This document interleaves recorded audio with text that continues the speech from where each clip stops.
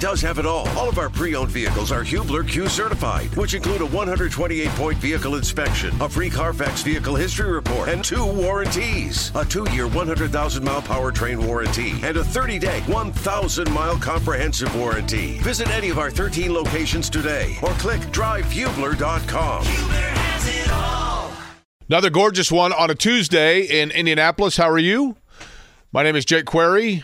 Jimmy Cook, the president of the company here at Query & Company, and Eddie Garrison tenuously holding on to his reign as the CEO after getting appointed as CEO, then taking a week on vacation and coming back, and we are now in day 2 of it was not even a week. Right? It was half a week, and it was paid leave, okay? Paid leave. For market research. That's what I was doing. He needed some grieving time off for the hard work. Did you listen to Sports Talk Radio in Denver? Did not. What market research were you doing? I was doing research of the Denver area, Colorado Springs, to expand our offices. Okay.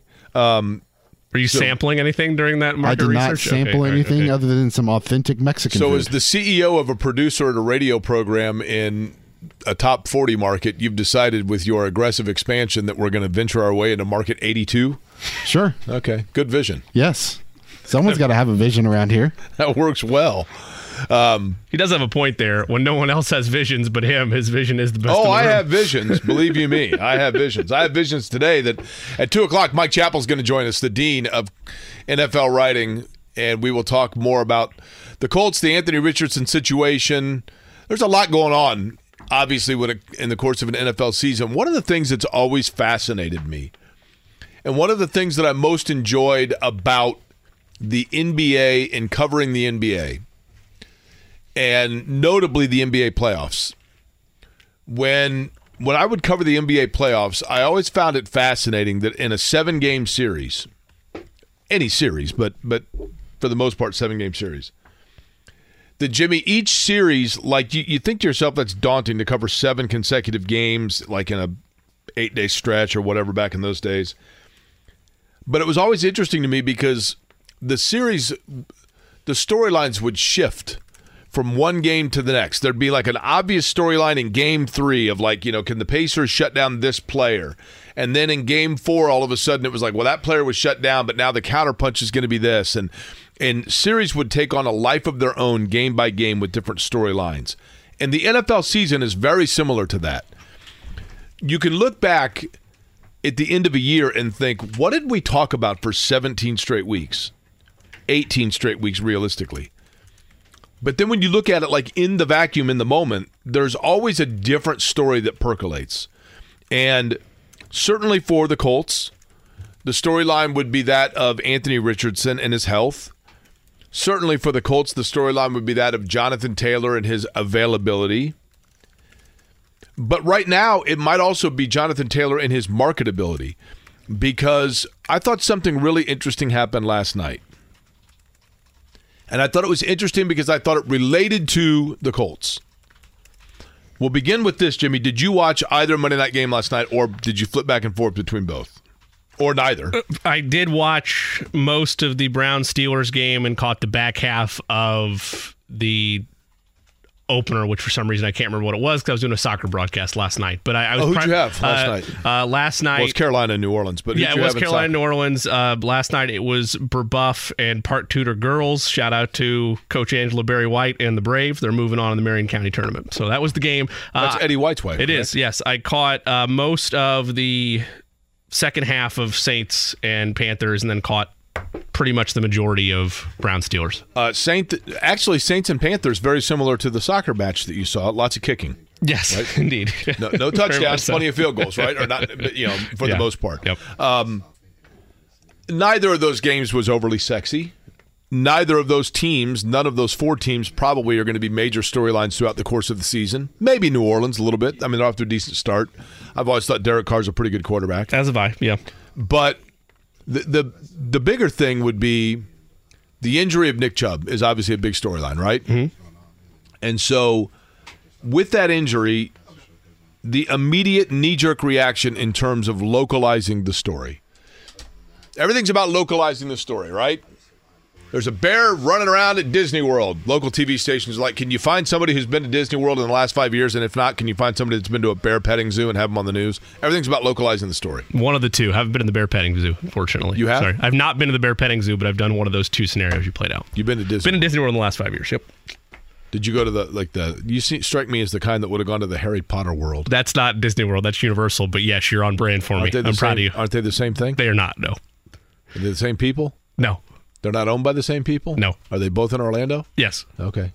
Two different parks. They're not on the same property? Nope. Universal has Harry Potter. Can you get a ticket that gets you to both? No. Are you sure? Correct. I am sure. Okay. Did you get a butterbeer? I did get a butterbeer. I had multiple butterbeers. That was 2 years ago, though. But yes. That's not good for you, right? No. Very high in sugar. But not alcohol. No. So it's no different than going to the Dunkin' and getting one of those exactly 1,600 grams of sugar cafe drinks. Identical, yeah. So last night, Nick Chubb has a terrible injury for the Cleveland Browns. It was very similar to Willis McGahee. It was a sideways version of Napoleon Kaufman. We all know, there have been devastating knee injuries that we've seen. And immediately, the reaction is, are the Colts going to be on the phone with the Cleveland Browns? There's a history of trading running backs between the Colts and the Cleveland Browns. The shoe was on the other foot a few years ago when Vic Ballard got hurt. Indianapolis was in need of a running back. And I will forever believe this. This worked out well, if I remember correctly, right? For all parties involved. This was the first introduction we've had to Jim Irsay's Twitter account getting involved with the Colts personnel. Because when Vic Ballard got hurt, Jim Irsay took to Twitter. Griggs is wheeling and dealing. Here comes the Whopper. Griggs is going to get a running back. Calm down, Colt Nation. And so later we found out that Cleveland was the one that initiated contact. Now, I am convinced and will forever be convinced, Jimmy, that what happened in that situation was Vic Ballard got hurt, and Jim Irsay is publicly throwing out there that the Colts need a running back. And so in that capacity, Cleveland, we now know Cleveland initiated contact. Cleveland reached out to the Colts and reached out to Ryan Grigson, I believe, and said, listen, your quarterback or your owner has thrown it out there that you need a running back. Remember the good old days when first-round picks were the standards for running backs? Yeah, right. And here he was. Hey, do you want a guy? We got a guy for you. Listen. We know you're in the market because your owner's told the whole world you got no choice now. And so they make the deal and they bring in Trent Richardson, and we know now that that obviously. I don't blame Ryan Grigson for that move. I really don't. I never have, because I think that was largely precipitated by the actions of his and the aggressiveness of his owner. But all of that to be said, now you have a situation where Cleveland, Nick Chubb gets hurt, and so the thought process is Jonathan Taylor Cleveland's answer? I have been so fascinated, Jimmy, by this fact over this story, and this is to me what is so intriguing about the Jonathan Taylor storyline. There's fact on both sides. There's legitimate point on both sides. And one could make the argument that Nick Chubb's injury, if you are Jonathan Taylor, further escalates his value. Because Jonathan Taylor, if you're Jonathan Taylor, you're jumping up and down and you're saying, see, this is why I want my money now. This is why I wanted an extension. This is why I wanted a guarantee. And this is why I wanted security for not only what I provided this franchise, but also for what I can provide. I wondered if we were going to get there, because at first I thought you were just angling for the fact that his trade value increases, which is also true. But I'm totally with you on this. And we didn't talk about it yesterday because we didn't have time. But that same sentiment was elevated slightly when a fellow running back that was trying to fight for money this offseason in Saquon Barkley signed a tag, decided to play on it for a minor increase in incentives, hurt his ankle, might miss a couple games. That same sentiment stays there. Which fuels the other side. It adds value to Jonathan Taylor's reasoning for wanting to get paid now. Yep. It adds value potentially to Jonathan Taylor's place on the market because there are going to be a number of teams, an escalating number of teams in need of a running back. But it also, Jimmy, 100% validates Indianapolis's pause of investing a lot of money into a position that already now off a track record within this season alone is proving a volatility of service of player. If you are Indianapolis, you're thinking to yourself, if you're Chris Ballard, you're Jim Irsay, you're thinking to yourself, why do I want to give this amount of money to a position that is shown to be an extremely volatile and fragile one? Because there's no guarantee that I'm going to get 15 games out of the guy. Having nothing, and I don't care whether you're talking about Jonathan Taylor or Christian Okoye or Adrian Peterson. Nice. You know what I mean? Yeah. It doesn't matter the player, it's the position itself. Yes. The position has shown already to just be one of where the players are incredibly susceptible to injury. So that would give Indianapolis pause to tie big money into that. But it also is a position that is susceptible to injury, which gives Jonathan Taylor pause in accepting anything other than guaranteed money up front on his extension. So the thing that actually fuels Indianapolis's managerial standpoint is the same thing that fuels Jonathan Taylor's financial investment interest standpoint. That's what's fascinating to me. Literally, there are so few stories in sports. We don't have, like, we so despise ties in sports that we do two things to avoid them. We call them kissing your sister, which is horrific, right? Yep.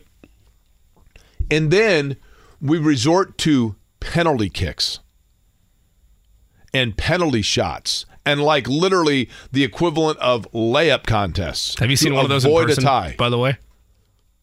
Like high stakes, not like college or above. No, not in person. No. Finally saw one in person. I mean, in hockey, yes. Okay. Not in soccer. Finally saw one in person last month when it was Messi and Inter Miami and FC Cincinnati. Like I'm against ties as much as the next guy, but like get your adrenaline going. Like it's exciting. We're on a different segue here, so let's. Sure. I'm going to write down what we're talking about. Okay. But I will say this. I've always said this. Hockey and soccer both. I don't like. You just play. Why do they not just play another overtime?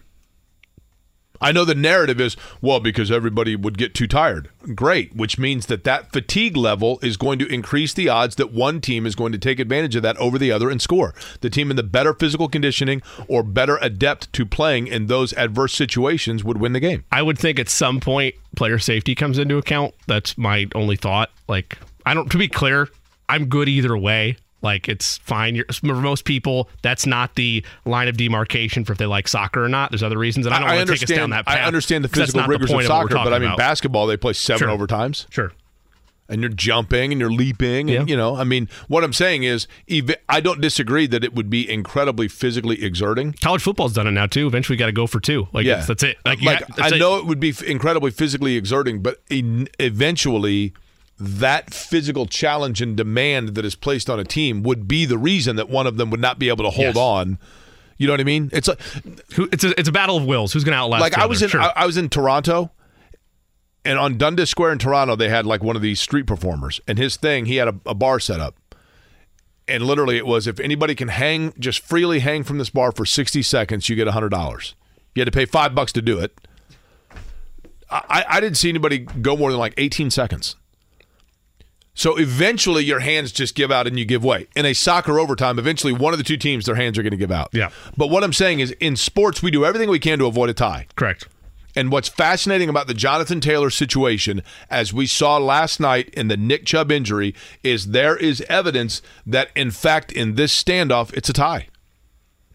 Literally, it's a tie. If we were this is why you'd need like 7 people on the jury. Because if this was a 6-person jury, 3 of them are voting for Chris Ballard, 3 of them are voting for Jonathan Taylor, and you literally have a hung jury because it'd be like, no, I know the player's right. And then the other person's like, no, I'm telling you, the organization's right. Standoff. And that's just where it is, right? This goes back to the fault, in my mind, fair or not, of both the owners, but also the NFL Players Association. And I said this during the summertime. The Players Association dealt with and tried to battle with the Le'Veon Bell fiasco from 5 years ago and tried to fight for his right as a player and crying foul that he's going to be tagged consecutive years and all that. And he sits out the whole year and it doesn't work out for him. He gets money, sure, but he's never really the same player. That was before the last collective bargaining agreement went down. It was never, at least reportedly, never a point of contention in those meetings. Never a point of, hey, look what's happening to our running backs. When you address this issue, they're getting taken advantage of. And you could already start to see just on franchise tags alone where the money gap was over a certain span of wide receivers to running backs. It used to be $2 to $4 million apart. Nowadays, it's about $7 to $10 million of what you would earn as a tagged player at those two positions. So the disparity's always been there, and it's unfortunate, but we can call it a tie if we want to. The teams still hold the cards. It's like baseball. I know that's an old saying, but tie goes to the runner, right? That's basically what it is with the owners. They're going to win here because they have all the power, and for the Players Association, it needs to be at the top of your manifesto for 7 years from now. When you're looking ahead at the next collective bargaining agreement, this needs to be a major talking point that you're going to the table for against the owners to try to earn for your running backs. And if it's not, if the Players Association either can't get it done the next cycle, which again is nearly a decade from now, A, running backs will understand where their standing is amongst their own Players Association, and B, it will tell the world where we are with the running back position in the modern NFL. Because it was a missed opportunity the last CBA for them to address it. They can't do anything about it now. And it's going to be a 7-year wait-out process of situations like this, of the next Jonathan Taylor or the next Saquon Barkley that are trying to fight for what they feel like is a deserved extension for them at a position that no one's willing to pay anymore. And that's just the reality they face. Like, there's no out here. Like, maybe it works out for Jonathan Taylor and the Browns decide, yeah, you know what? We're going to trade for JT, and we'll also give him an extension too. They might look at it now with even more apprehensiveness because they paid Chubb already. Like, it's a lose-lose situation for that position, and there's no out here. Of course, the other side of it is you could have a quarterback that you also get aggressive and overpay, and that handcuffs you for a long time. And it looks like it's still early, granted, but it looks like that's going to be the case with Cleveland, right? Because Cleveland, that's the other thing is, like Nick Chubb, when people are like, well, Cleveland now has got to go out and get a running back. Cleveland doesn't have assets to give up in the future because they gave a lot of them up in different deals that they've done, and including, financially speaking, would they give Deshaun Watson $230 million? Yeah. I mean, like, with Watson last night, at times showed flashes, but, I mean, listen, when you've got and granted, an Indianapolis native, but you got a rookie that's making his NFL debut and he's trying to block TJ Watt. It's a tall task. It's difficult, right? Eddie, did you say we have that ready, by the way? Here we go, by the way. Now, you know what that means on the company, don't you hear? It means we got some breaking news. That's right, we do have breaking news. The breaking news that I have for you, Jimmy Cook, I thought I'd let you know, is that Dr. Mottman received your Pabst Blue Ribbon. Yes. Dr. Mottman has texted me confirmation of the delivery of the Pabst Blue Ribbon, which I did take yesterday, and had the following to say. Are you ready? Yes. Wow, the tall boys, too. Now, that's a good man. Later went on to say, and I quote, admittedly, the cost of that beer might not have been worth the gas money driving all the way to bring it to me, but I placed them, by the way, in his mailbox. I will drink one of these tall boys for each Lions game for a nice 6-0 run. Now, I looked at it, and in the Lions, the only place where I could find a potential 6-0 run for the Detroit Lions begins on November 19th. Because these six, Eddie, you're a degenerate gambler, right?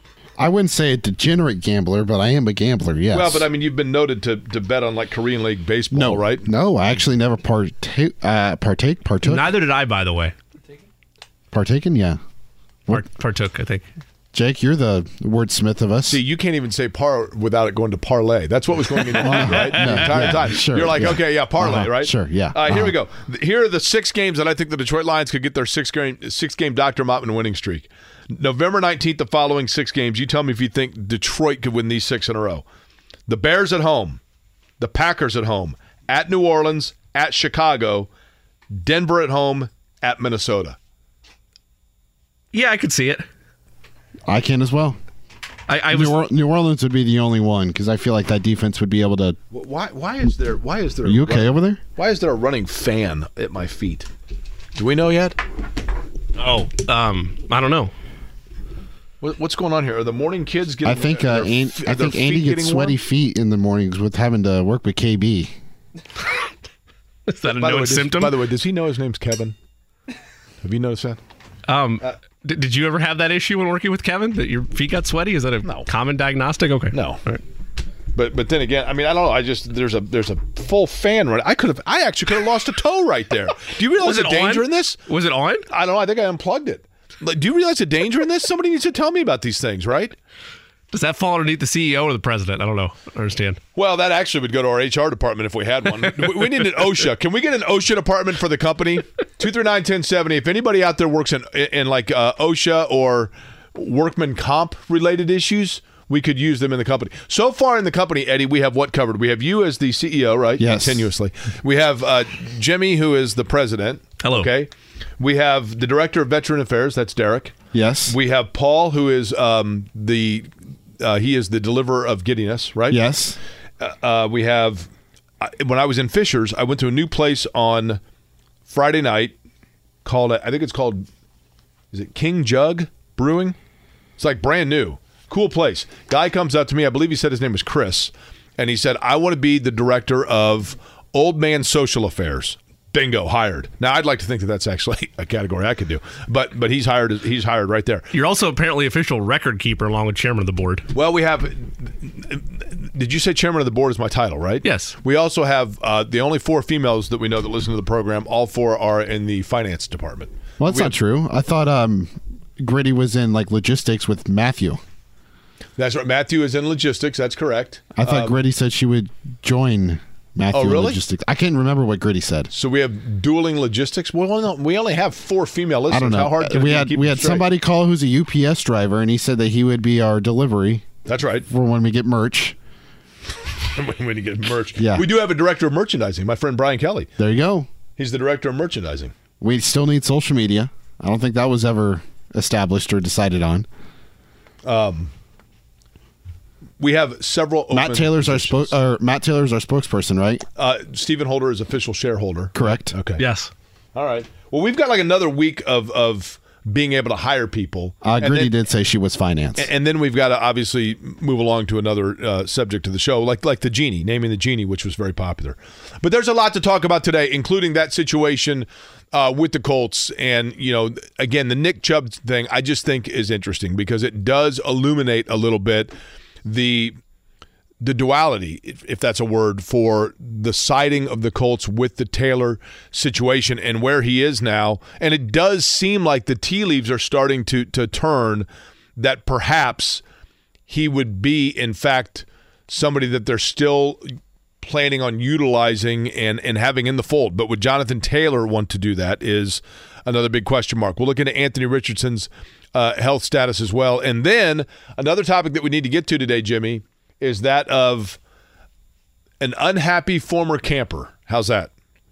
That's a great tease. Somebody that used to pitch their tent in the Indianapolis area and now all of a sudden has decided that it's not the fact that there's still nobody in Champs downtown.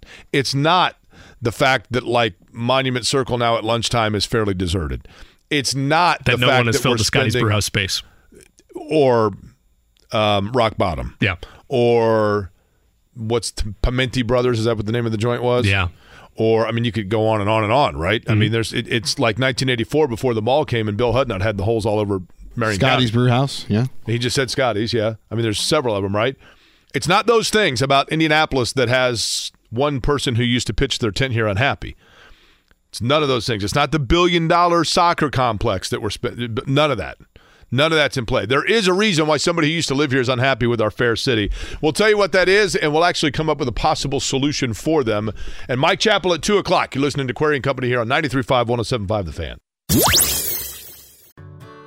Whether it's audiobooks or all-time greatest hits, long live listening to your favorites. Learn more about Kisqali Ribociclib 200 milligrams at KISQALI.com and talk to your doctor to see if Kisqali is right for you. Jimmy, you like Buddy Hield, right? Yes, I like Buddy Hield. I think most people like Buddy Hield. You know who really likes Buddy Hield? Who's that? His teammates. I'm not in the locker room, but it does seem as though, I mean, I go to a lot of Pacer games. I watch. One of the things I enjoy watching when I go to Pacer games is a lot of times I'm not even watching necessarily the game. I watch at the scorers table.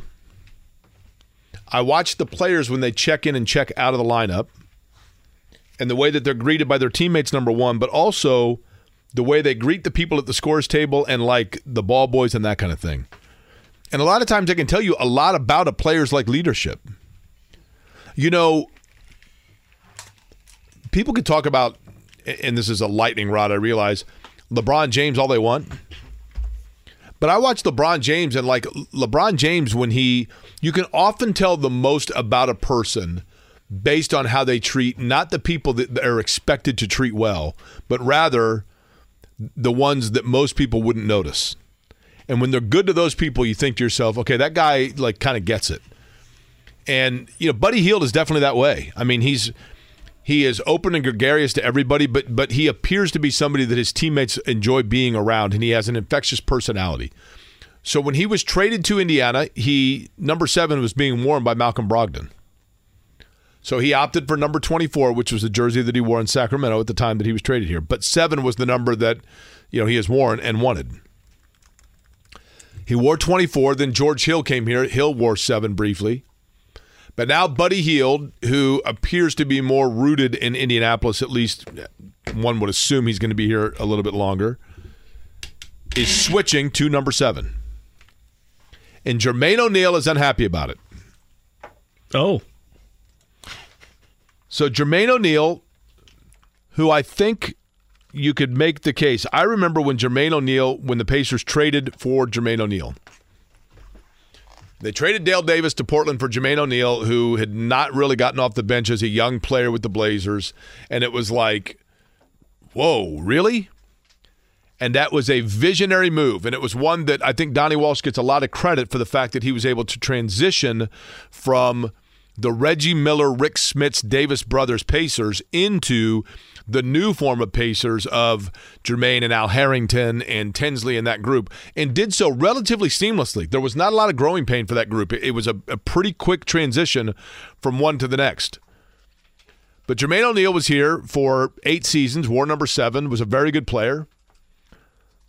But with the change of Buddy Hield to jersey number 7, Jermaine O'Neal had the following to say, quote, "I love Buddy and the work that he puts in. My statement has nothing to do with him." Jermaine obviously going to the Jake Query School of Open Disclaimers. No problem with that. Continuing quote, "It is disappointing to watch teams every year recognize and celebrate the players who have been the franchise's very best players on and off the court, but yet Pacers don't. It's been confusing and disappointing, to say the least," end quote. Now, I remember when Jermaine O'Neal played here, and I covered the entirety of his career here, he was always a good guy. He was always a good citizen, less the brawl, which I think we now know. You know, he's been exonerated a little bit, I think, in his role of that, and there's certainly the element of like loyalty and that kind of thing, of standing up for his teammates. He was a wonderful talent. And he had as much individualized accolade and, you know, benchmark of statistics, etc., as any player not named Reggie Miller really to play here from an NBA standpoint. Now, ABA, obviously you have Roger Brown. ABA, obviously you have, you know, Mel Daniels. ABA, obviously you have, you know, George McGinnis. I mean, great players. But from an NBA standpoint, Jermaine O'Neal was a great player. But later in his career, Jimmy, when he was here, even after the brawl, and there was a lot of injury that he battled through, and he missed a lot of games in the later part of his years here, and I think people got a little bit fatigued by it. And he did seem to be a guy that sulked. Again, I think a lot of his angst was later exonerated. He was exonerated for. I think people realized there was a lot going on that Jermaine O'Neal was given focused towards or blamed towards that maybe wasn't always his fault. But he was a very good player, a great player for a couple of years for the Pacers. But I think the thing that the Pacers have always prided themselves on, you ever been to Boston Garden or TD Garden now in Boston? No, I've not yet. You've been to Montreal to a Canadiens game? I mean, I have not to that. No. I've only been to Boston. I covered the Celtics Pacers playoff series, Reggie Miller's final year. That was the year, by the way, that at about 2 o'clock in the morning, a guy walked into my hotel room with his roller suitcase. The only time in my life I forgot to lock the room from the inside. And this guy walked in a British accent and goes, excuse me, I believe you're in my room. And I said, clearly, I think you walked into mine. So all I know is his last name was Stenson because I started getting his wake-up calls at like 6 in the morning. Mr. Stenson, did your wake-up call? Yeah, no, that was the guy that you erroneously gave the room to after me. And then I ended up getting a free weekend in Boston, which I never took advantage of, but they felt bad about it. But the Boston Garden, you go in there, and literally, Jimmy, every number 1 to 99 is retired. Not literally, but I think they have 24 different jersey numbers retired. I understand Jermaine O'Neal's beef, but late in his career, he used to talk all the time. He was almost, obsessed is the wrong word, but even while he was playing here, I remember him late in his career saying, I want the day to come where they're hanging my jersey from the rafters here. And I think people were like, wait, what? Good player, but like he didn't have the civic connection that oftentimes, I think sometimes players, every city has, Jimmy, a guy that, every city has a player that is beloved by the fan base and is a face of the franchise in that city, that people outside of that city and outside of that franchise would be stunned to know they're a beloved figure. In St. Louis, it was Willie McGee. You go to St. Louis and you mention Bob Gibson and people are like, yeah, he's okay, but my favorite player is Willie McGee. Wait, what?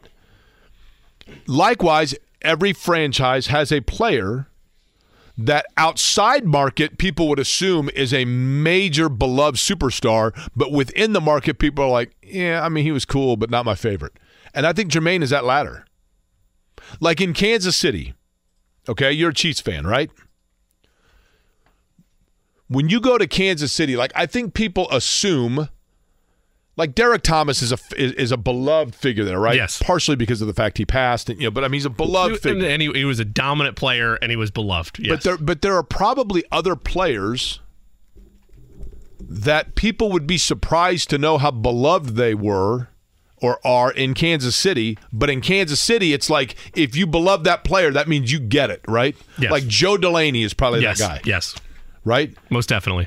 Or, I'm trying to think of who else. Maybe, I don't even know, like, not a Steve DeBerg, but like somebody like that, right? That like is more popular there than people would realize. Then likewise, there are probably, and I don't know who it would be, but there are probably some Chiefs players that we assume are beloved there, that people there are like, yeah, I mean, he was okay. Montana might be that, right? We assume that like Joe Montana is this beloved figure there. In Kansas City, people might be like, it was fun for like 2 years, but he was just here. He's a Niner. You know what I mean? So Jermaine O'Neal, I think, is that guy to an extent for Indiana. People would assume that he's like in our upper echelon. But I think the Pacers have always taken kind of a pride in a different approach to that jersey retirement procedure. And they're like, we're not going to be Boston and retire everybody's. I mean, Boston's like Oprah Winfrey. Like, your jersey's retired and your jersey's, but they have a ton of great players. I get it. And there's always been two underlying factors for me to get a jersey retired. Either you were a significant contributor or a part of championship teams, and that elevates your candidacy to a point of, that guy might get his jersey retired. Or, like you pointed out earlier, you were the face of the franchise during an era where you were not only that face of the franchise, but a clear-cut face of the league. That's Reggie. Like that is Reggie to a T. I mean, obviously, when you think of, at least of my generation of Pacers fans, and you think of who's the most well-known Pacer that's played for them, it's Reggie Miller. Now, I'm not saying that other Pacer historians might push back on that. That's fine, but Reggie was the face of that era, of my childhood, of people that are a little older than me's childhoods. That makes sense that he would represent them and be the honoree that has his jersey retired. If the Pacers had won some championships during that run, there's more cachet to maybe O'Neal gets in. And yes, Boston overdoes it, but you look around the league, and I was just looking at retired numbers around the league. A lot of them are those two criteria. Either they were culturally significant to the place they played, or they won a title. And Jermaine didn't do either of those things. Would you put Granger right there with Jermaine or just below? I'd retire O'Neal before Granger. Well, yes. If that's what you're asking. Yeah. Yeah, just below. Here's the thing. Granger was a great player, but he has the misfortune of playing on teams that people didn't realize how good he was. You know what I mean? So I think Jermaine was it's a good question, Eddie, because I think they're kind of in the same mix, but I think Jermaine was perceived as a better player by fans as Danny Granger, but Danny Granger actually might have been, I mean, Danny Granger was a really good player. Yeah. But Granger kind of fits into my proverbial 2025 guy. Even though that wasn't his case here, I've always said 2025 guys, Ricky Davis is my poster child of 2025 players. This is a Jake Query made-up term. Guys that are destined to average 20 a game on 25-win teams.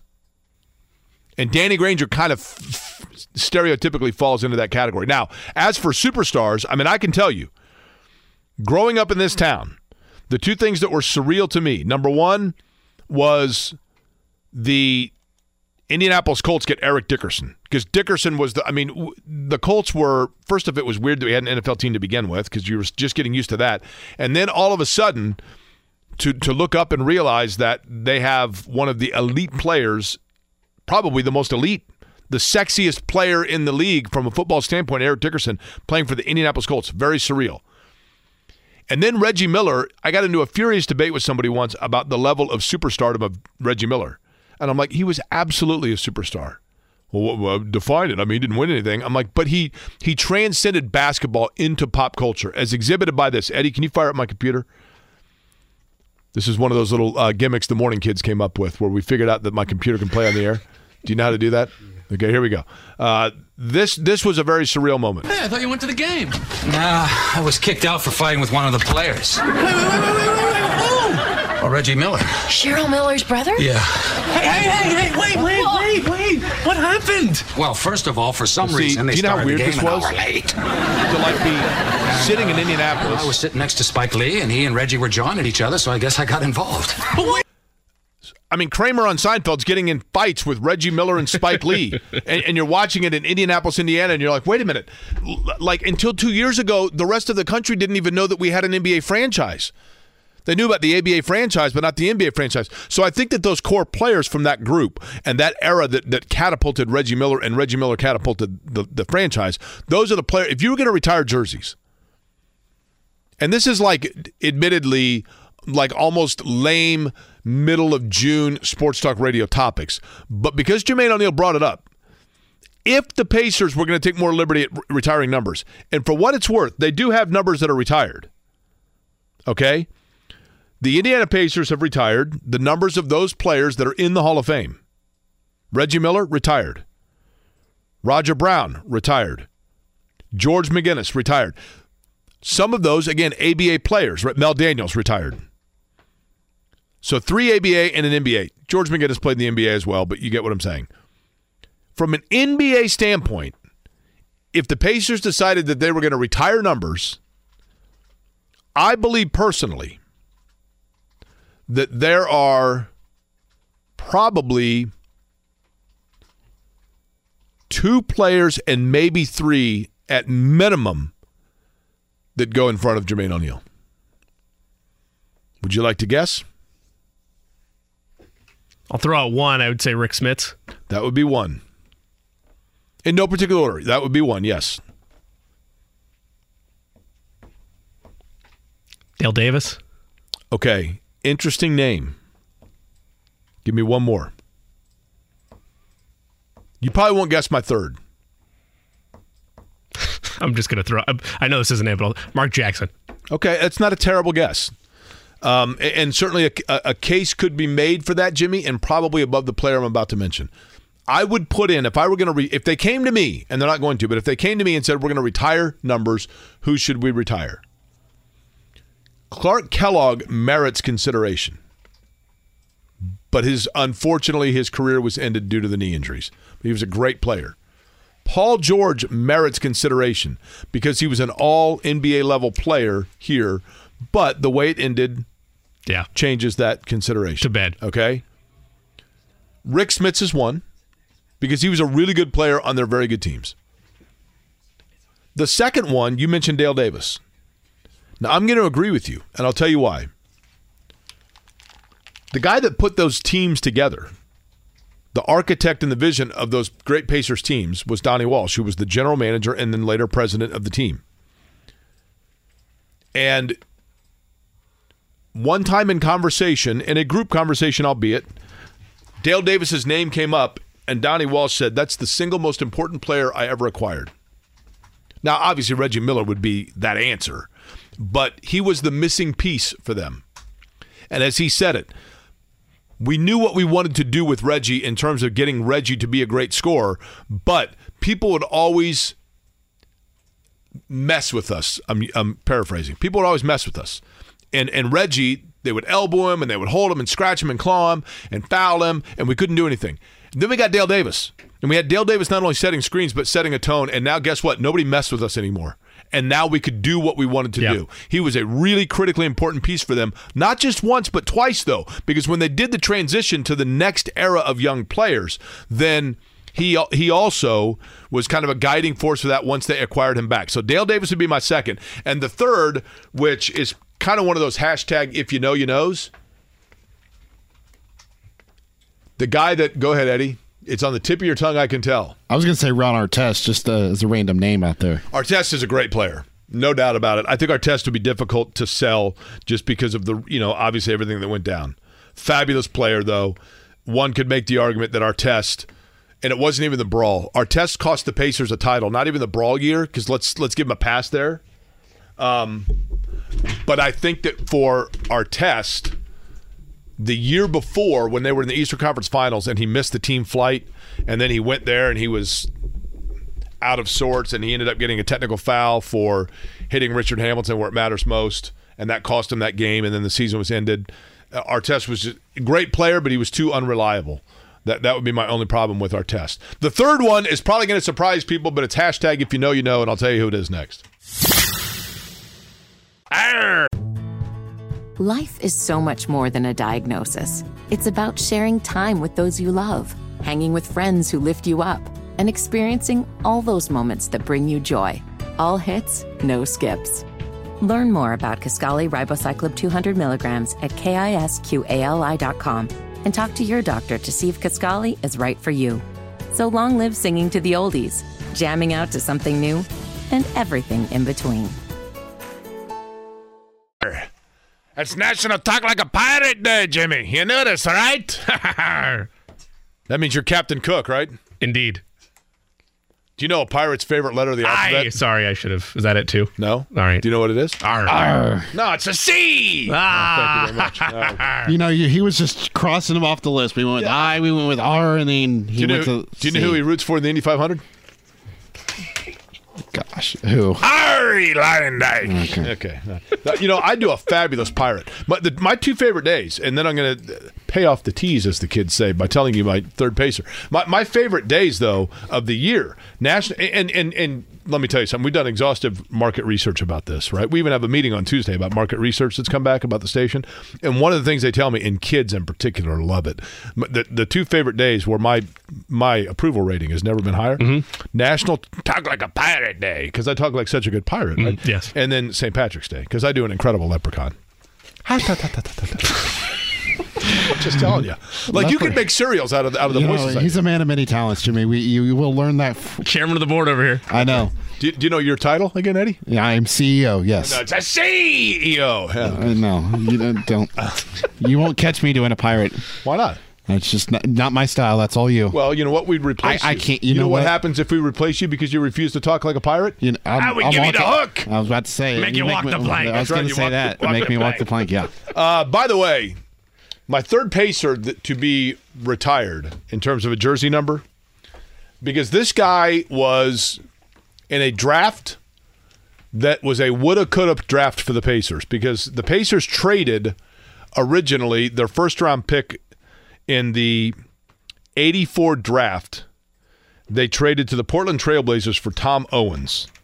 And then in 84, the number 2 overall pick, Portland used to take Sam Bowie, but they could have taken a guard out of North Carolina who went 3rd to the Bulls. Talking about Jordan, obviously, right? So the Pacers could have had Jordan with that pick in 84, but instead they fell back. They were in the middle of somehow they traded back into the first round. They had, I think, the 16th pick overall. Close. And 18. 18? Okay. And they took a guy that had played as a sophomore, either a sophomore or a freshman, because I can't remember if he went all 4 years at Georgia. But a really good player out of New York City originally. And just a solid player for his entire career. He played his entire career in Indiana. It does hurt me because in Game 6 of the 94 Eastern Conference Finals, he had a layup that would have probably put the game away and potentially closed the series for the Pacers, and he got stifled, but was just a steady player, and I thought the consummate professional, and joined the franchise when they were in the doldrums and stayed with them until their glory years and was just a guiding force and a leader through all of it, and played his entire NBA career without a technical foul, which is an NBA record for most games played without a technical foul. He didn't even get one. Maybe he couldn't swear because he had no teeth, but when his teeth were knocked out, when he drove to the lane and got hit by Shaquille O'Neal, Vern Fleming is the guy that I would actually retire his number.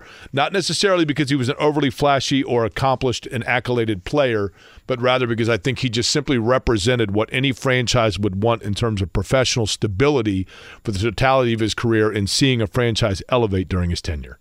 So that would be my third. Back to the Colts conversation, including the Dean joining us in an hour. Whether it's audiobooks or all-time greatest hits, long live listening to your favorites. Learn more about Kisqali Ribociclib 200 milligrams at KISQALI.com and talk to your doctor to see if Kisqali is right for you. Hey, I want to thank Jason for pointing out, I don't know how I'd forgotten this. I don't even know that I realized it in the moment. I was in college in 95, 96. I was muddling my way through my 5th-year victory lap before awaiting another 30 years of graduating. But Vern Fleming did play 1 year for the Nets at the end of his career. Played 77 games for him, 22 minutes a game. Jason, thank you. I did not remember that fact. So not the totality of his career as a Pacer, but certainly the totality of his, I guess, meaningful career. Now, Jason also mentioned Derek McKee. I loved Derek McKee. I think Derek McKee, the most underappreciated and underrated Pacer of all time. He could literally, Derek McKee was two guys for the Pacers that I think were ahead of their time and people didn't realize it. And one, people didn't realize it because the guy wasn't healthy. He unfortunately just could not stay healthy. And one hill that I will die on, and I've had people laugh at me for it, and I'm like, well, then you don't talk to people that were around it, because people that were around it and saw it would totally agree with me. Guarantee it. I know for a fact they would agree with me. But number one, Derek McKee was underrated because he could play any position. He could guard anybody. He did not need shots to go through him in order to score. He was really good at the end of possessions. His like 3-point percentage increased by like 8 percentage points in the last 5 seconds of like a shot clock. So like when possessions were wearing down and it would just rotate through to him, he was really reliable as a scorer. Great player. The other one, and I know that this guy he was never healthy, and he is like, his name creates eye rolls in this town. I totally get it. But the reason the Pacers invested so much in Jonathan Bender is because they saw in Jonathan Bender what was seen in early Kevin Durant. And he was going to be Kevin Durant before Kevin Durant. When Kevin Durant got in the league, nobody had seen a thin 7-footer be able to step out and hit threes reliably. And Jonathan Bender, that's exactly what he was. And he also could handle the ball and penetrate with the ball. He could do amazing things with the basketball for a 7-footer that had never been seen before. And when the Pacers saw it, they're like, holy cow, this is a trajectory-changing player for the league. That's why they invested so much in him. But he had the knee cartilage issue where he just could not stay healthy long enough to be able to show what he could do. Colts getting set for the Baltimore Ravens coming up on Sunday. And, of course, the big question mark becomes, we'll begin, Jimmy, I guess, by talking about from the health standpoint. because I think what's lost a little bit in the concern and the discussion about Anthony Richardson is, Ryan Kelly. I mean, Ryan Kelly being out in the protocol is literally, it's not as big as Richardson, obviously, but it's pretty darn important, right? Yeah, I mean, we talked about it all offseason in the lead up to Anthony Richardson's development of the instability on the offensive line and the struggles they had a year ago. And if you need more evidence on that of why it's so fickle to a point that you might not want Anthony Richardson out there if there's no Ryan Kelly. We had Rick DeMoling on yesterday, and he highlighted the fact, which surprised me a little bit. He said that center is the hardest to replace, which I guess makes sense, but I guess maybe it's a generational thing. I don't know. I'm always so spooked when something happens at left tackle because of it being the blind side that might have been my answer. But yeah, it makes a lot of sense that from a cadence standpoint, a timing standpoint, offensively, you lose a center and you bring somebody in that's not familiar with the offense, even if it's a backup lineman, it's a recipe for disaster in some instances. Well, here's the thing. The center position is far more important when Anthony Richardson is leaning over it than it is Gardner Minshew. And the irony would be this. Gardner Minshew probably needs better protection because he's less mobile. Yeah. So you need your center fielder of the line. You need your glue of the line. You need your key. What's that game called? Changa? Is that what it's called? What's it called? Jenga? Yes. Yeah, that's a wood block thing, yes. right? Yes. So you need your key block, pardon the pun, being your center when you have a quarterback that has to actually sit in the pocket, which would be Minshew. But what is this year all about, Jimmy? The development of Anthony Richardson. Correct. And in order to develop, you must first do what? In partnership with your development, you must learn, right? And you've got to learn, and I think the number one thing that is difficult for quarterbacks to learn in the National Football League is twofold. Number one, as we've talked about, the windows, the open windows, the collapse time, the speed of a defense. But more importantly, the scheme of a defense. Peyton Manning is arguably the most cerebral quarterback to ever play the game. But Foxborough was a house of horrors for him for the first half of his career. And the reason being, if you talk to guys that played in those New England defenses, if you talk to Peyton Manning, they'll tell you the personnel didn't change. For the most part, the way that they executed defensively didn't change. But the way they lined up and masked what they were doing changed.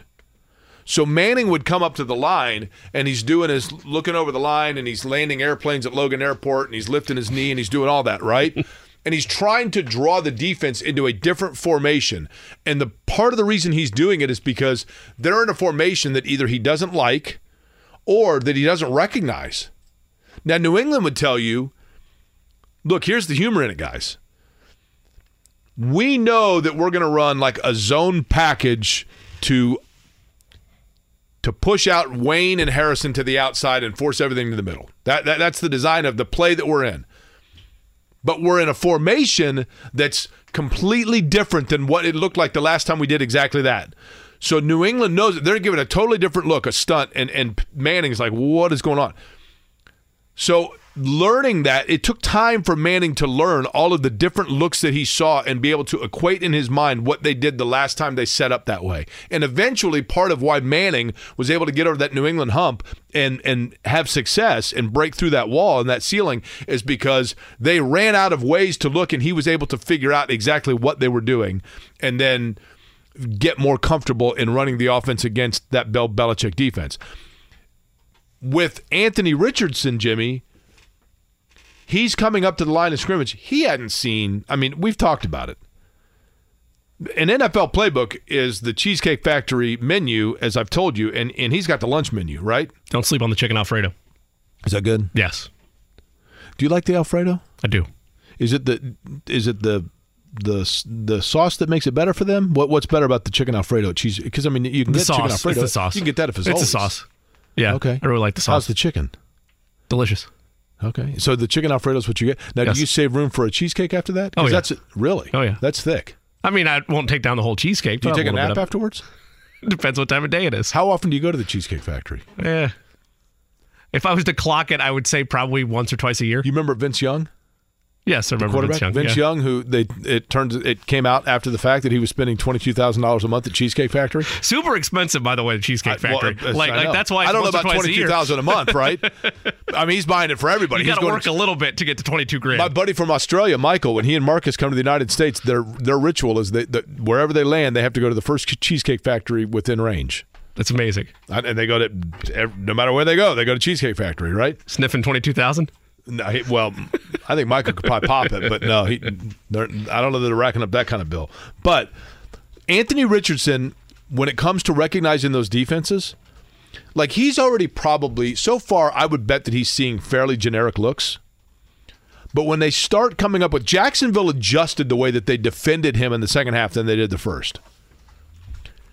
And Richardson is at the point in his career where he probably is not going to recognize a lot of those stunts and a lot of those formations. But you know who does, Jimmy? Gardner Minshew. And Gardner Minshew does. You're correct. One would think, right?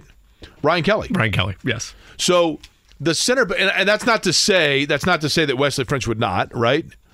But what I'm saying is Kelly, I think, the overall experience of being the quarterback and the captain of an offensive line, part of the job of a center is, frankly, to simply recognize everything going on around and be able to report back. It's why Jeff Saturday, who, by the way, is back on ESPN. Did you notice that? Saw that today. Congratulations to him. I like Jeff Saturday. As do I. Happy for Jeff. It's why Jeff Saturday was so valuable to the Colts, because he was literally, I mean, there's a reason Jeff Saturday's on ESPN. There's a reason Jim Irsay wanted to hire him as a head coach. There's a reason that we had him on the morning show every week, because he could look at anything and decipher it immediately as to what was happening. And I'm assuming that Ryan Kelly is the same way, that you walk up to the line of scrimmage, you got a young quarterback behind you, you have a cadence where the quarterback comes up and Ryan Kelly is looking over his shoulder and he's saying, hey, Red Dog 38. Red Dog 38 is code for no fettuccine Alfredo. They're set up right now.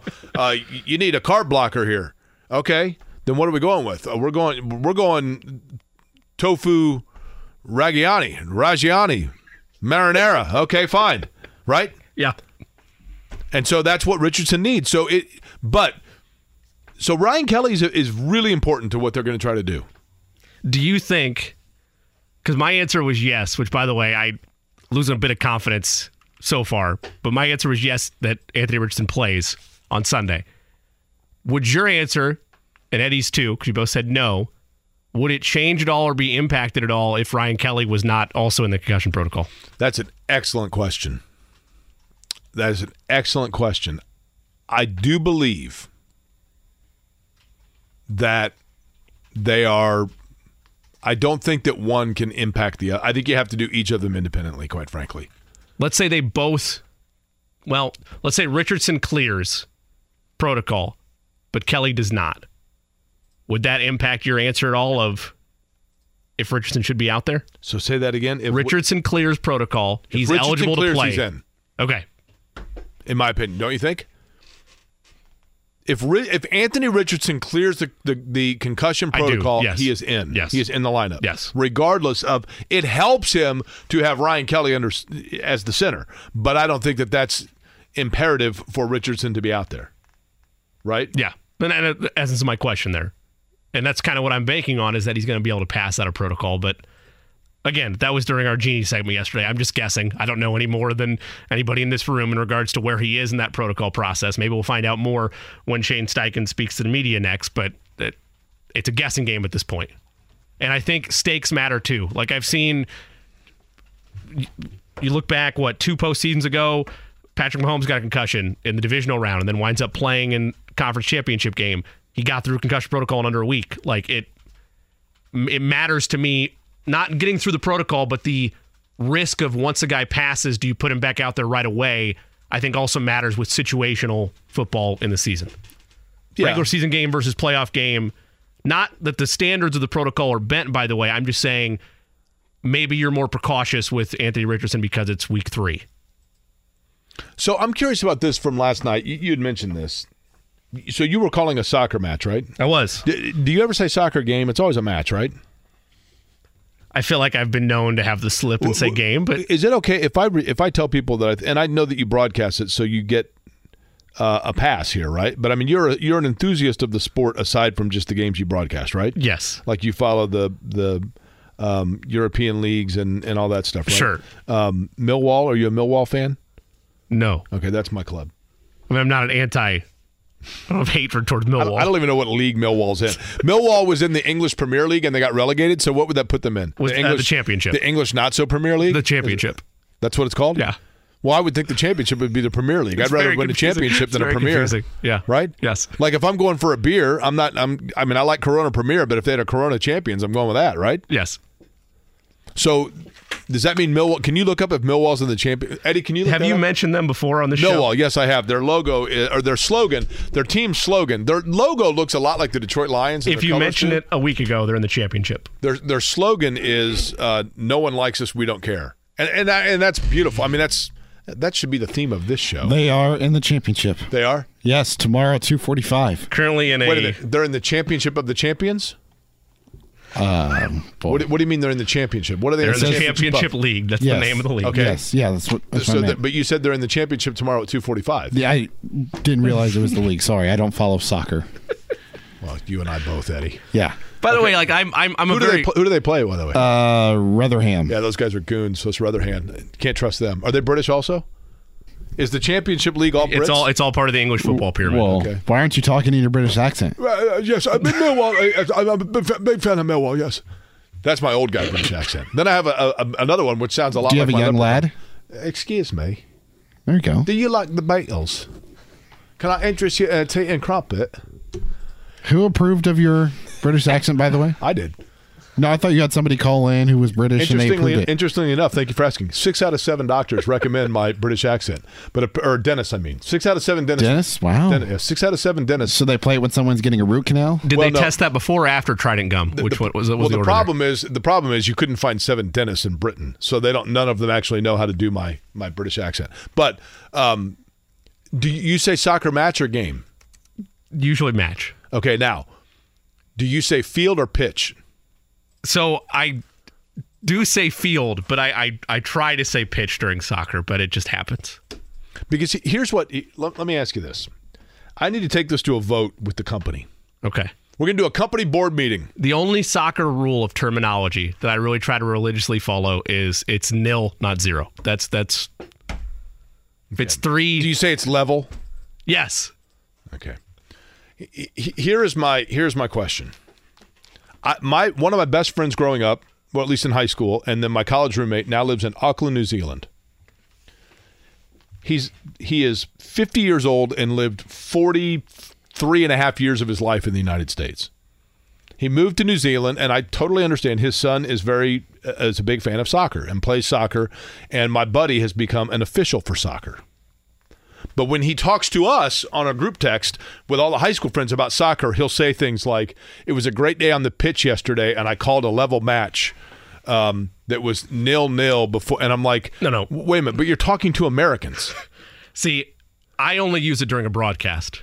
For instance, like if it's 2-1 and then a tying goal is, and they've brought them level. But I won't use it in conversation like that. Like, oh yeah, I called a level. So I've never said that. Like if I was doing an IndyCar broadcast, and if I was calling the Indy 500, and I said, like this year, Pata Award crashed in turn 3, I think that was this year. They all run together after a while, to be honest with you. And I don't remember any call after a race. I don't know how you are with soccer, but when I call a race, I have no recollection of that race after. It's like you're in like a zone, right? Yes. But if there was an accident in the Indy 500 and I said, "Oh my," and he's disqualified after an incredible shunt. I mean, those are like European common racing terms, but if I said that here, people would be like, "What are you talking about?" So like, why do we with soccer use the British terms as opposed to the American terms that we've always used. Like, do you call it football or soccer? Soccer. So if you say soccer, which is an American term, Yes. an American colloquialism for the sport, then why do you say level instead of tied? Do you really want to know the truth? Yeah. I think saying level is fun. Okay. Genuinely. Like, I get excited because the stakes are there and you are able to squeak past with a draw. I mean, it's slightly different in the high school ranks because it's a slightly different game, right? Like, everybody's going to make the tournament here in the state, but you're not playing for a point system versus over in Europe or even in the MLS here, you get a tie. It's the difference between 1 point and no points, right? Like, so there's something at stake there. I don't know. Level's fun. What about the fact that one is monosyllabic and you can emphasize it more? Fair. But, I mean, so my question, though, is when my buddy in New Zealand is talking to us about soccer, here's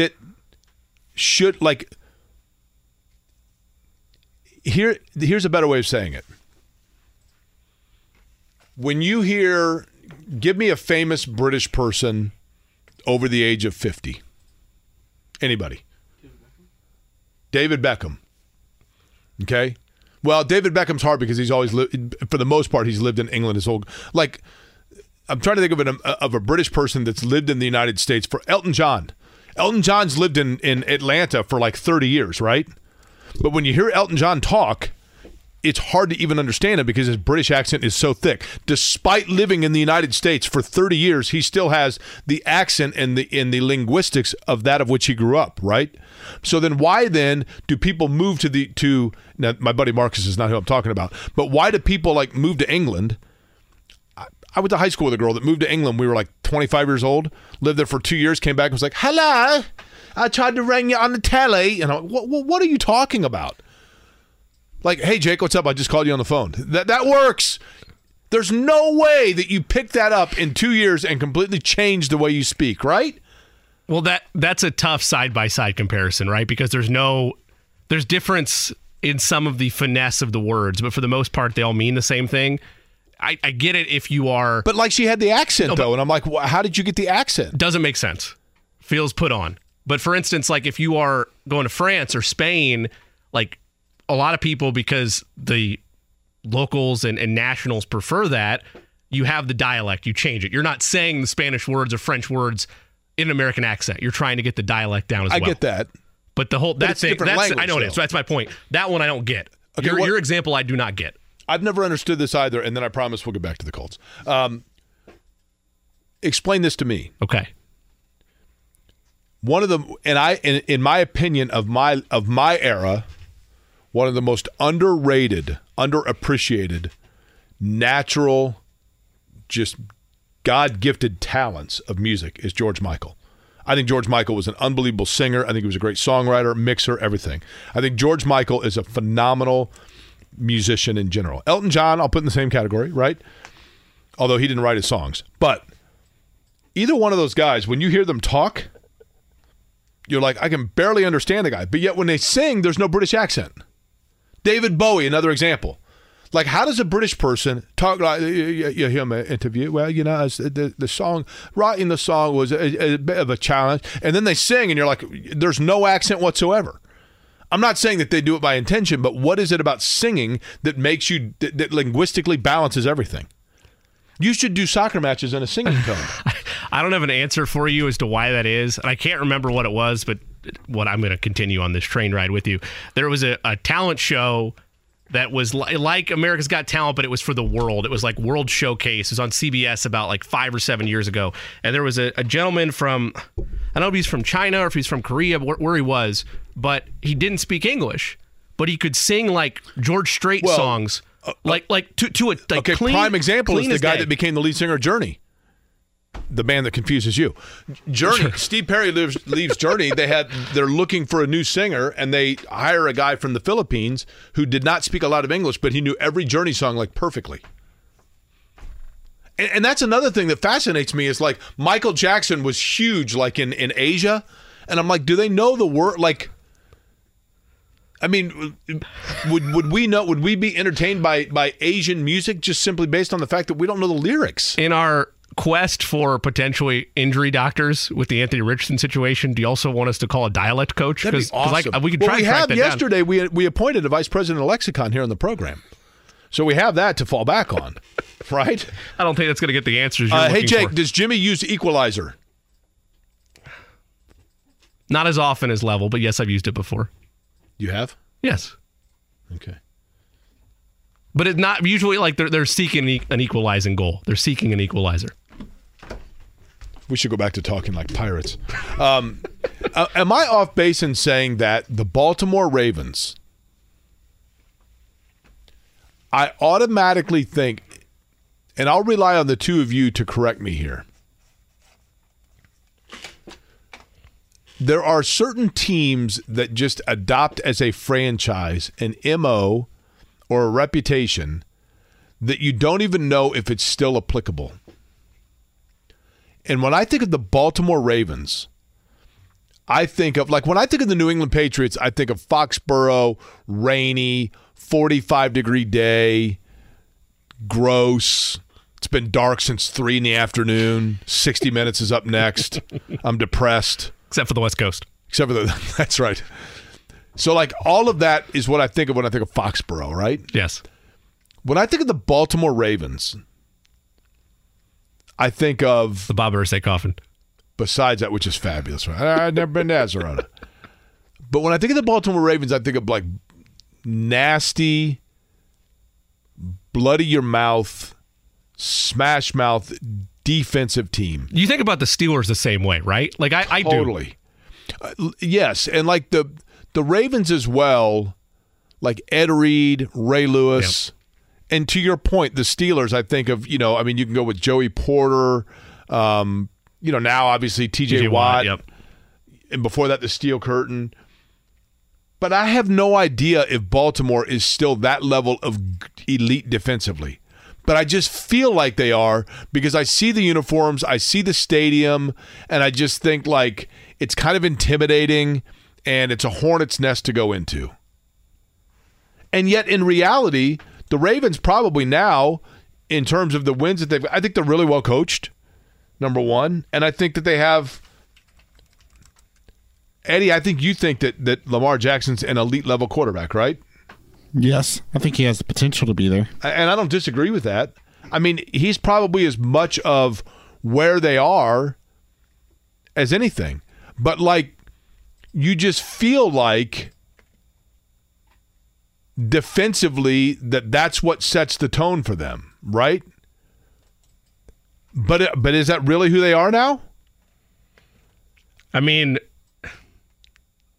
you look at the numbers of what they're able to do. This is a small sample size against the Bengals. Like, I mean, they took them to task, it felt like. Yeah.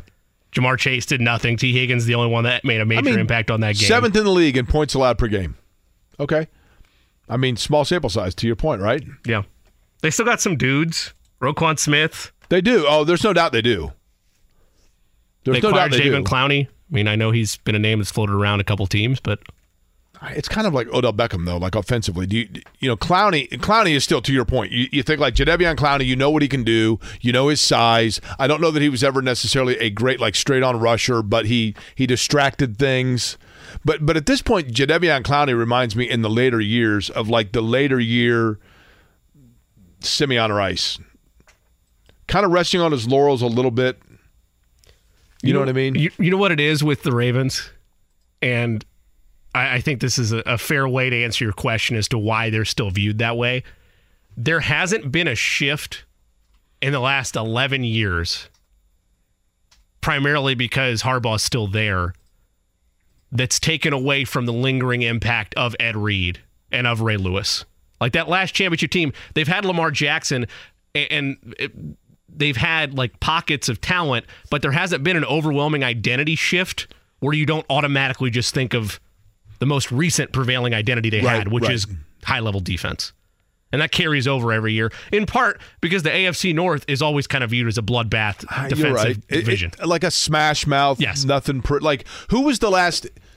Well, actually, to be honest with you, probably Cincinnati now is the first like elite level offensive minded team that you've seen in a couple of years, right? Yeah. Because to your point, it is a division that just feels like that level of like 1970s football. Steelers would have been the one before that, I would say. I mean, they still had that defensive identity, but Le'Veon Bell, Antonio Brown, Ben Roethlisberger, and then before that, Antoine Randall. I mean, there were pockets of offense in the AFC North you could highlight, but yeah, it's always been a defensive identity-based division. Have you heard people saying Antoine Randall should be hired by Indiana? I've not heard that. Eddie's nodding his head. I have. I've heard it recently with him being a coach now with the Lions that they would like him to come back to IU and be the head coach. But what if he comes back and decides to readopt the Cam Cameron era? Make the oval helmets? Yeah, come on. Right? I mean, yeah. Are we going to bring back that? You know, the problem when Antoine Randall was a player was Indiana's team was Antoine Randall, right? It was like Randall 4 yards, Randall 5 yards, incomplete pass punt. Well, right now it's about Antoine Randall. What, Cam Camper and Jalen Lucas, and that's about it with Taven Jackson. Pretty much. Yeah, it's a struggle for sure. Whether it's audiobooks or all-time greatest hits, long live listening to your favorites. Learn more about Kisqali Ribociclib 200 milligrams at KISQALI.com and talk to your doctor to see if Kisqali is right for you. Love this song, by the way. Is this their signature song? Yes. Think so? Yeah. I mean, I'm biased there. Travis Kelce basically adopted it as the Chiefs' anthem the last 3 years, so I'm biased. But, by the way, I have a new game I want to play. Okay. And I might forget this on a daily basis, but you mentioned that it's an experience working together. And I told you a couple weeks ago, Jake, I have so many tabs open. And you said something to the effect of, get used to it, brother. You said something to that effect. We're at 29 right now. 29 tabs open because of the different paths that we've gone on so far. Yes. And so I want to keep track of well, wouldn't it be fun to be within a bar? Open tab, baby. Give me a PBR, open tab. I still need to put together the PBR party. How'd you turn your mic off when you were doing that? I didn't. Unless, you know what? I set my phone down. I wonder if it hit it. Yeah. Probably. Or Eddie's sabotaging you, one of the two. I would never do that to Jake. Also entirely possible. Ah, that's important. Repeat that one more time. I would never do that to Jake. Well, back to CEO. Oh. What about me, huh? See, you know, I do it to you. Yeah, exactly. You're not chairman of the board. I'm not chairman of the board. He holds my job. He makes me. He pays the bills. You don't think the president has at least a spot on the board to be vocal? No? Okay. Jake, this is Jolie at Firefly, which, by the way, is formerly the Children's Bureau and a fabulous facility. Just an excellent, excellent facility for children that circumstances get in the way where all of a sudden they need a safe place to go while mom or dad are in crisis. Firefly is fabulous over off of Michigan Road. Actually, Dr. Martin Luther King Drive. My husband says you're questioning why singers lose their accents when singing. I have a vocal performance degree from IU. Long story short, it's due to the elongation of vowel sounds and rhythm. Oh. See what I did there? Oh, that's the elongation of a vowel sound. I can't help but notice, though, at the end of that text, there also wasn't a, by the way, I'm applying to be your head of... I know. I was a little... Well, she said her husband was listening. Okay. Now, here's... You know where they elongate vowel sounds? Wisconsin. A. And Canada, both. Do you know how you spell Canada? Give it to me. C-A-N-A-D-A. Hold on. Okay. The Great White North, you go up there and it's all vowels are all it's a whole different country up there. Yep. Whole different country. Yep. Last night, Monday Night Football, you saw two games that neither one really wet your whistle. One of them being the Saints and the Panthers. Derek Carr, I thought looked pretty good. Carolina, I felt bad because, you know, Frank Reich, I mean, it kind of felt like, and I feel like people in Charlotte are probably starting to get, literally, we could send them air checks, radio term, clips from this program or this radio station of the Frank Reich era and send it down there and they could just play that, which is, man, the offense was like, gets right to the doorstep, but then could never close a drive. And I thought Bryce Young looked pretty good. He had a couple of nice runs. He looked more comfortable. But again, just a battle of field goals, essentially, right? And that was one of those games. Do you remember when Thursday Night Football first came about? Like 05, 06? Yeah, somewhere in there. NFL Network was doing them, right? Yep. The NFL Network Thursday Night Football games in their infancy was basically participation trophies for the NFL. It was like, we're going to create our own network, and the real selling point is every one of you is going to get a primetime game. We promise. Every team's going to get a primetime game. There were some bad Chiefs teams. I remember I was elated as a kid. Yes, we're on primetime television, Thursday Night Football. And it's so funny, Jimmy, because you also think to yourself, in the early years of Monday Night Football for this town, like when the Colts were on Monday Night Football, it was an event. Like the Halloween night against the Broncos, that was such a massive event because you knew it was, what was the old saying? The whole country's watching. Everybody's tuned in. And just the thought of like people rushing home from work in Tacoma, Washington, or in Wheeling, West Virginia, or Amarillo, Texas, and they were turning on their television and they were seeing the skyline of Indianapolis, and you're like, oh my gosh, this is the greatest thing ever. And all of it was just captivating. Different era. But the same was true of Thursday Night Football on the NFL Network. And then one day it dawned on me, they basically came up with this because they've got to find a place to put Cleveland and the Bengals of that era and the Bears on primetime television. And it's like, we took care of you. You get a primetime game. Carolina, you get a primetime game. Here you go. You're just checking a box. Enjoy your game in Arizona. And that's what last night's Monday night games, truth be told, kind of felt like. I get that there's some intrigue maybe with Bryce Young because he's, and I mean, the Saints maybe. But I mean, the Cleveland-Pittsburgh matchup, I mean, those are two teams that feel like they're just basically sitting there treading water, right? Yes. Kenny Pickett. I will say, I was willing to have the overreaction of Cleveland's a threat in the North after their performance in week 1 against Cincinnati. I don't think that they looked like the Steelers were the team in my mind, even though they won that game, that were the biggest anchor of that matchup going in. The Browns yesterday, I mean, I know a lot of people like the easy narrative is, and this is entirely because of his contract.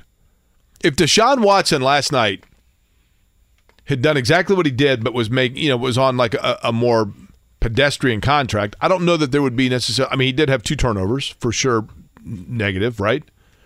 But especially now, I mean, they need, with Nick Chubb out, they are absolutely.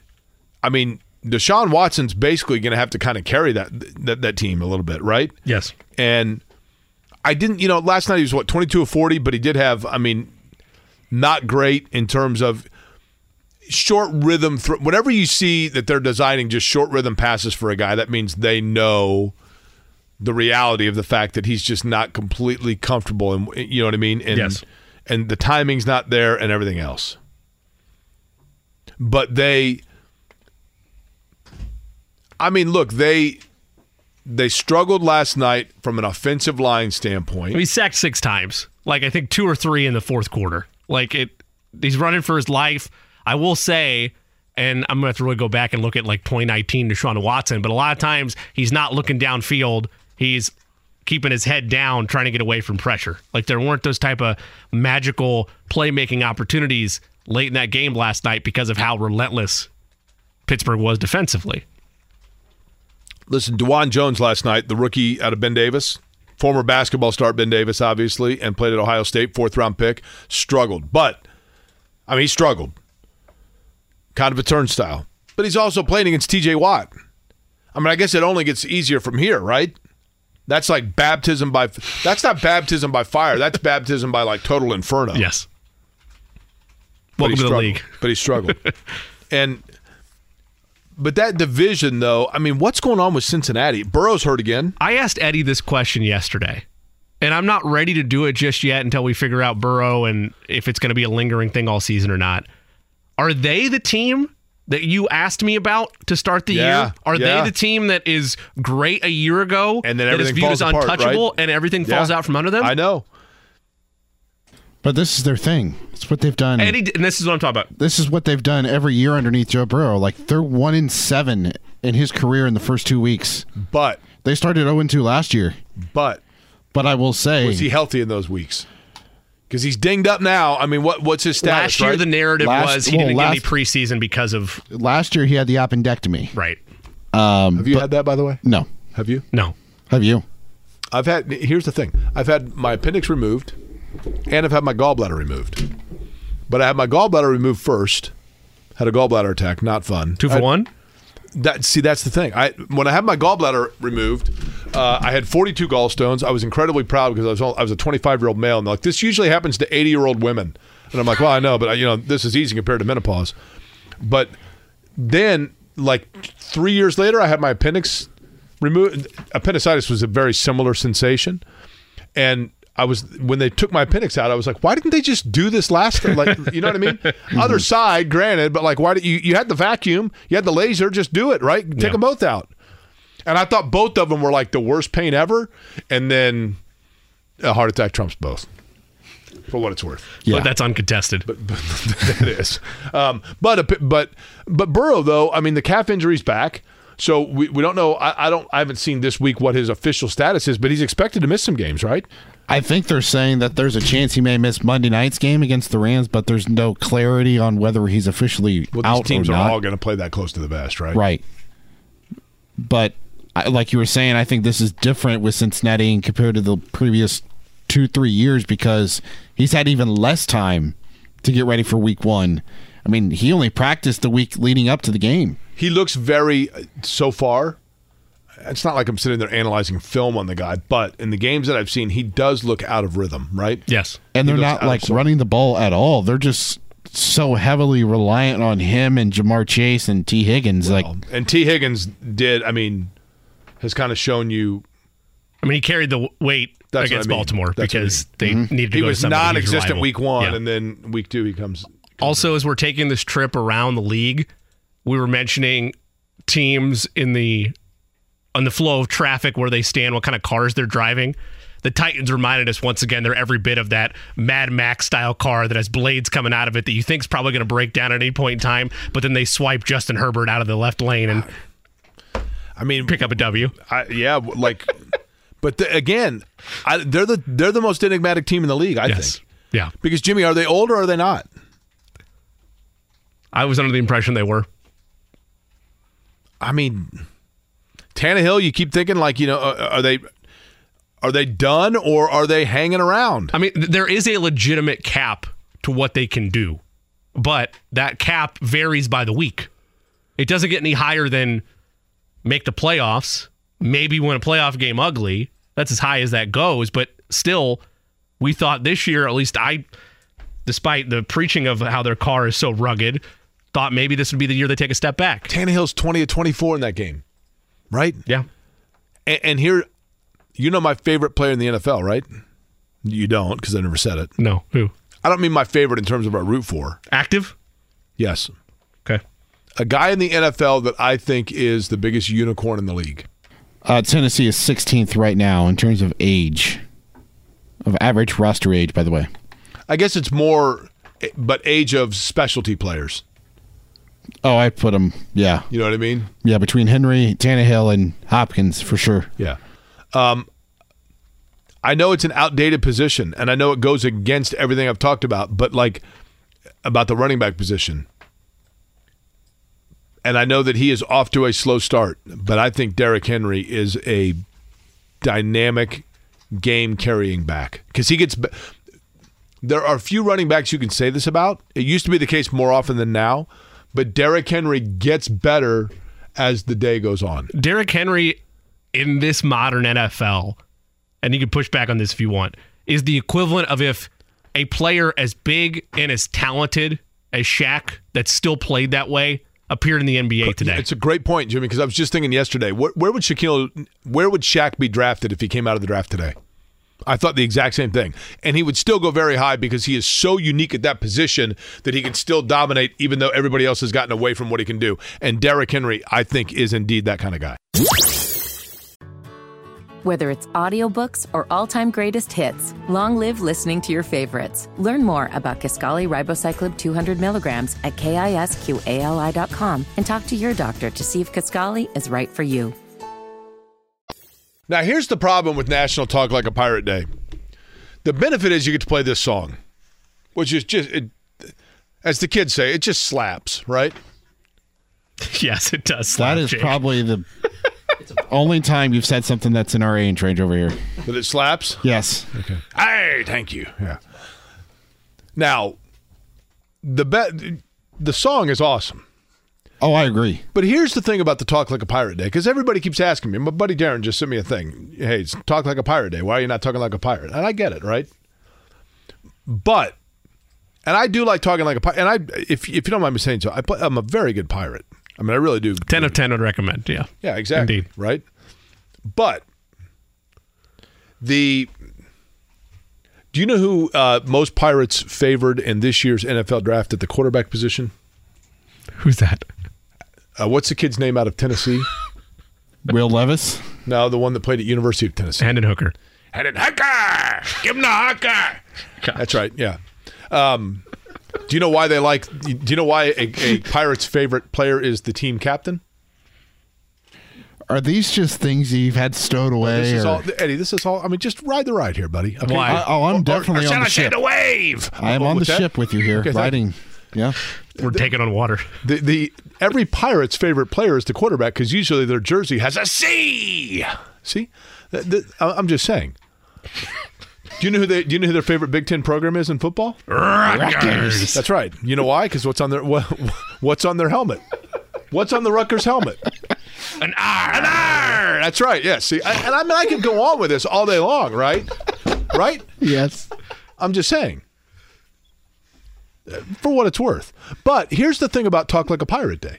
This all came about like 10 years ago. And like most things, I was in on this early.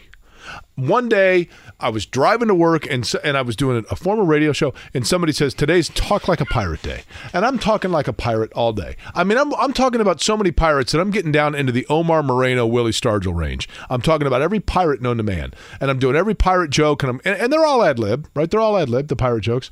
And so, I mean, and when I would run out of them, you know, I would turn around, of course, into the treasure chest, and come up with another joke and do another one or whatever else. And like, for example, do you know why pirates like Kim Kardashian? Oh, gosh. Huh? I hope this doesn't go the wrong way. Because of the booty. So anyway, it's endless, right? And so I'm doing that, and then suddenly everybody else is doing Talk Like a Pirate Day. And the next year, I turn on like one of the TV shows, and the talking heads are all dressed like pirates, and they've got the eye patch. And now I'm like, it's played out. Everybody has taken my fun and now turned it into something that's completely played out. And then I began to resent pirates. It's the commercialization of Pirate Day. Thank you. That's exactly right. Yep. You got to take the fun thing, and then everybody has to exploit it and overdo it. It's like the Deion Sanders thing. Like, I liked Deion Sanders in Colorado. We were talking about him last week, and then I turn it on, and that Mark Jones guy calls him Coach Prime 342 times in the first quarter alone, and I'm like, okay, I'm over it. I'm just tired of it, right? So does that mean pirates are scared of them? Because they have the C. That's right. So now has it faded out to the point that you're picking it back up because you asked Eddie to play that song today? Well, here's the thing. This is what you guys don't realize. That song. Derek Schultz just like groaning somewhere as we talk about this? There's no question about that. Now, the song. Here's what you don't realize. This is where the joke's on you guys. The song that Eddie was playing. The joke's always on us. The song that Eddie was playing. Yeah. Actually, you wrote. No, I didn't write it. Right, but. That song actually is not copyrighted on any of the streaming services, right? But I pirated it, and so therefore we played it. That one was bad. Come on, Eddie, work with me. I've been working with you for the last 4 minutes. What be a pirate's favorite fast food restaurant? You'd think it would be Arby's. But actually, it's Long John Silver's. It is. You know, Long John, if there are any left, right? I have a buddy who's thinking about doing a coffee book, a photo book of repurposed Long John Silvers that they're calling Long Gone Silvers. And I'm like, that is solid. It's nothing but like there's the burger place in Castleton is a former Long John Silver's. Now, you always know, this is the thing, you can always tell. There's always a tell. They can always describe, They can always, as much as they want, disguise it. But when you go up and you have to actually pull the sword on the door, That's always the giveaway. Now, I'm always partial to Captain Hook's fish and chips, and I can tell you so are the boys at IBM. Jimmy, how many did you say watched Colorado and Colorado State? From Pat 40, 9.3 million watched Colorado State. That is 3 for every time that they referred to him as Coach Prime. Here was my thing. They've also sold out every home game for the first time in program history, per Nicole Arbrock of The Athletic. My point was simply this. Of the 9.3 million who were watching that game, one would assume that there were some what we call transcendent or passerby audience. People changing the channels, whatever, that are not – one would assume that most people that follow football know that Deion Sanders is the head coach of Colorado, right? Yeah. But there may be some who are just – they've gotten back from dinner, they're doing whatever, they're flipping the channels, and they're like, oh, this is a close game, and that crowd looks really exciting, and they're watching it for a second. And I know this sounds crazy, but I'm not talking about the sports audience. The goal in audience engagement oftentimes is to get the non-diehard audience that you wouldn't normally have. And when you are referencing, it's in your best interest to occasionally reference Deion Sanders. Sure, it might only be 10% of the population that doesn't realize that Deion Sanders is the coach at Colorado. But by saying Coach Prime, Coach Prime, Coach Prime, Coach Prime, there is a chance that some of those people are like, I don't know who they're talking about. And that's the only way they ever referenced him. It drove me absolutely bonkers. But then again, maybe I'm just old. Transitioning back into the Colts, joining us now on the hotline. He is, of course, with CBS 4 and WXIN Fox 59, the dean of sports writers when it comes to Colts coverage, Mike Chappell. And Mike, I'll begin with this. Is there anything more that we know about the health status of the Colts that we did not know at the beginning of the day? No. And I assume you're talking about the quarterback, and I would hope people remember that Ryan Kelly had a concussion as well. So, correct. Oh, by the way, so did your All-Pro center or your Pro Bowl center. But no, we're not going to know. We're all, we're going to answer questions, and he's in protocol. We won't know until.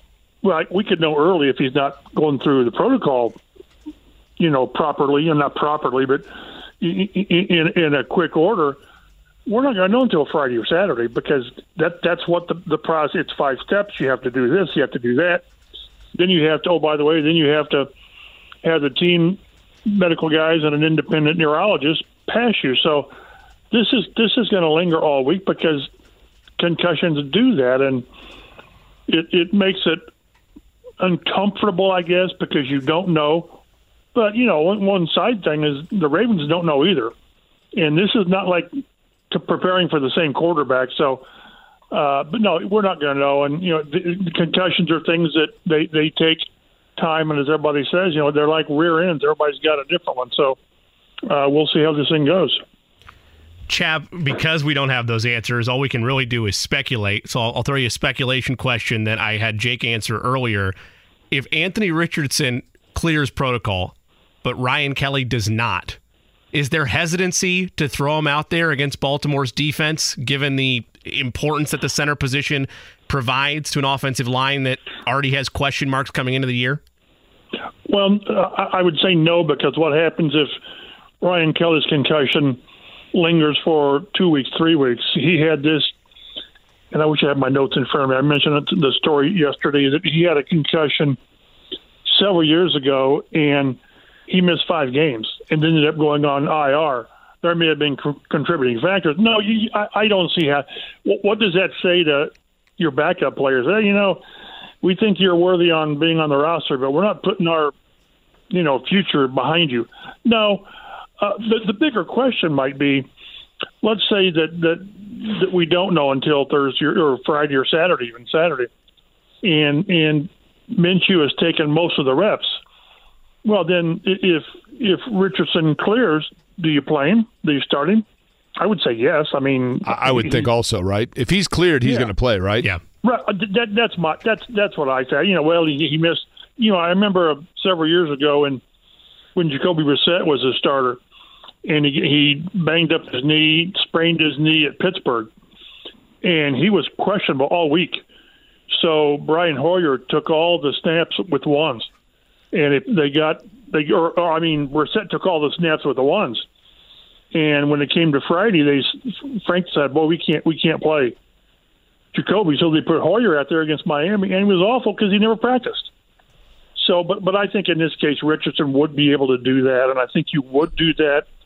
And if you have concerns that the backup center is not as good as a starting center, which he's not because he's a backup, then you do things in the game plan to protect him. But it would send such a bad – I know what you're saying, but it would send such a bad signal. And if you do that, then again, what if Kelly's out for a couple of weeks? So, no, I think if Richardson's ready, I think he plays. I just do. Mike, one of the things to me, and I wanted you to elaborate on this and give it perspective, I guess, because you would have a pretty broad perspective on it. I don't want to belabor the point. I've talked about it a lot. Gardner Minshew is a guy that has started in the NFL, had success in the NFL, quite frankly, and he comes here because of Shane Steichen, and I think he probably knew the reality that there was going to be a young quarterback starting. I don't know that he knew that the keys were going to be handed over this early, but I just think he's been the consummate professional all the way to when Richardson is playing well early and they show the sideline shot. I mentioned it yesterday.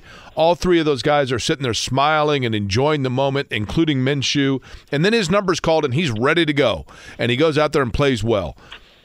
Would you agree with me, and if you could elaborate for our listeners, on kind of the rarity of that in the NFL in having a veteran backup that is willing to so readily accept and absorb that kind of a situation? Yeah, I think it takes a kind of unique player where you want to be the starter. I don't want a backup who says, this is a pretty good gig. I'll run the scout team, and, hey, if I have to play a little bit, I will. And they've had a few of those guys in here. I just know they have. But to have a guy who has started, 24 games, has won some games, and been in bad situations. But he understands when he came here. He I'll just read one thing. To me, I think he knew that the rookie was going to get the keys. Had it been one of the other two guys, Will Levis, I don't know. But I think he came here knowing that he was more than likely going to be the backup, touch somebody. Let's remember, he was signed before they drafted. He didn't know who it was going to be, but I think he knew it would be somebody. But I still think it takes a different guy to say, I know I can start. I've won games. I want to start, but I understand my situation, and to accept that and to be supportive. Maybe he goes home to his girlfriend or wife and says, I'm really getting screwed here. And I'm not saying Minshew's doing that at all. But I can imagine that somebody at any position says that. But when the time comes, you step up and play. There was and I can't remember his name, Buffalo, and he didn't prepare all week, and then he got thrown in the game like early. And I'm not going to mention the name because I'll forget who it was. And if you're not careful, that's who you are. You go out there and you look like you never opened your playbook. You look like you didn't pay attention. And I don't want to oversell Minshew's position, but it does take a special player when you've proven you can do it. And they give it to a rookie who started 13 games in college, and you've done all you can to help him. But at the same time, knowing, and with Richardson, you almost kind of know you've got to be ready for the next play because of the way that this kid plays. He's going to get, hit, and sometimes unnecessarily. So I really like the way Minshew's approached it, and if he, slams doors at home when he goes home because he thinks he should start or whatever, that's okay. But when he's here, everything we've seen is he's got Richardson's back, and yet he's going to be ready when his time comes, and that's what you have to have in a backup. Mike, one of the players on Sunday, and I don't pretend to be an expert enough to be correct in this, so it's entirely possible that this player's impact was not statistical, but rather that they were funneling players elsewhere and doing their job in minimizing the way offenses were running against them. So maybe I'm totally inaccurate by judging based on a box score. But I will admit to you, Mike, that about midway through the second quarter on Sunday, I actually looked at the box score because I thought, I can't remember, was Shaquille Leonard playing in this game or not? And then I looked it up, and I'm like, oh, yeah, he is out there. And I think he ended with 5 tackles, I think. Yeah, and at that point he had 2 or 3 maybe. Right. Is his impact non-statistical, or am I correct in saying that we have yet to really see him get going? We've yet to really see him get going. Let's keep in mind, he's played really, in my mind, he's played 2 games since 2021. Last year, he tried his ass off. He did, and he just wasn't ready. You know, the surgery didn't work, and then he comes back and isn't quite right, and then he gets blown up with Zaire Franklin and the concussion, broken nose. So I almost ruled out last year. So we've seen a guy that is just getting back. So, yeah, I understand what you're saying, and I think it's going to be Zaire Franklin piling up tackles, probably maybe breaking his own record, you know, that he set last year. But I don't think that anyone should say, well, so this guy's done. Not at all. I think he's back 2 games. I thought he was more impactful the first game. I just do. I noticed him more. Had that tackle for loss. This week I really didn't notice him much, but I just think it's a byproduct of still coming back from a second back surgery. And boy, you've got to first get your confidence back in your body, which I think he has. But then it's just getting the instincts back, and you get that by playing. So I understand what you're saying, but I think we've yet to see the best. Maybe we don't see the best of him this year, which would be disappointing to a lot of people, including myself. But I still think he's a big part of this defense, and it's just going to be difficult not seeing what we saw prior to the back issue cropping up. But I'm encouraged, but it's just going to be, like I say, hard not seeing this guy being who we've seen him be. And, Mike, if Shaquille Leonard does not return to that form, and then you also throw in Quentin Nelson, it would be fair, it would be probably, and I would imagine maybe if it hasn't already started, it would, that people will start to question some of the contracts and extensions given by Chris Ballard, and that they overpaid at a couple of positions that, in my opinion, are not as important in today's NFL. And yet, should we not also give him credit for the fact that it's going to look like, I think, a steal, the contracts that they have Zaire Franklin and EJ Speed under right now, because those guys were extended at not overly expensive prices. And Mike, I think they look like they're going to be really, really, really good players for the next couple of years, and critical pieces for them, obviously, and they already are, really. But Speed in particular, I was impressed by his continued evolution. What say you? Yeah, and right now he's probably more capable of making those splash plays than Shaq is. Ideally, you'd like to have Shaq back doing his stuff, and then EJ working in there. But they've been trying to get EJ on the field for the last couple of years. But you're right. No, this is all about contracts. You know, people bitch and moan about Luke Rhodes' extension and Matt Gay's contract. You know, they're special teams players, and they make, you know, relatively speaking, not very much. But when you hit on those late round picks, and Zaire just really, if I'm not mistaken, had the 1 year as a starter on defense when they re-upped him, and then EJ sort of the same way. You're giving them decent money, decent guarantees, but not the Braden Smith and Q and Shaq. That's what you need. You've got to hit on those guys because you're gonna pay. They were gonna pay Quentin. They just were. You know, Rick Venturi and I were out in front about, you just don't take a guard at 6.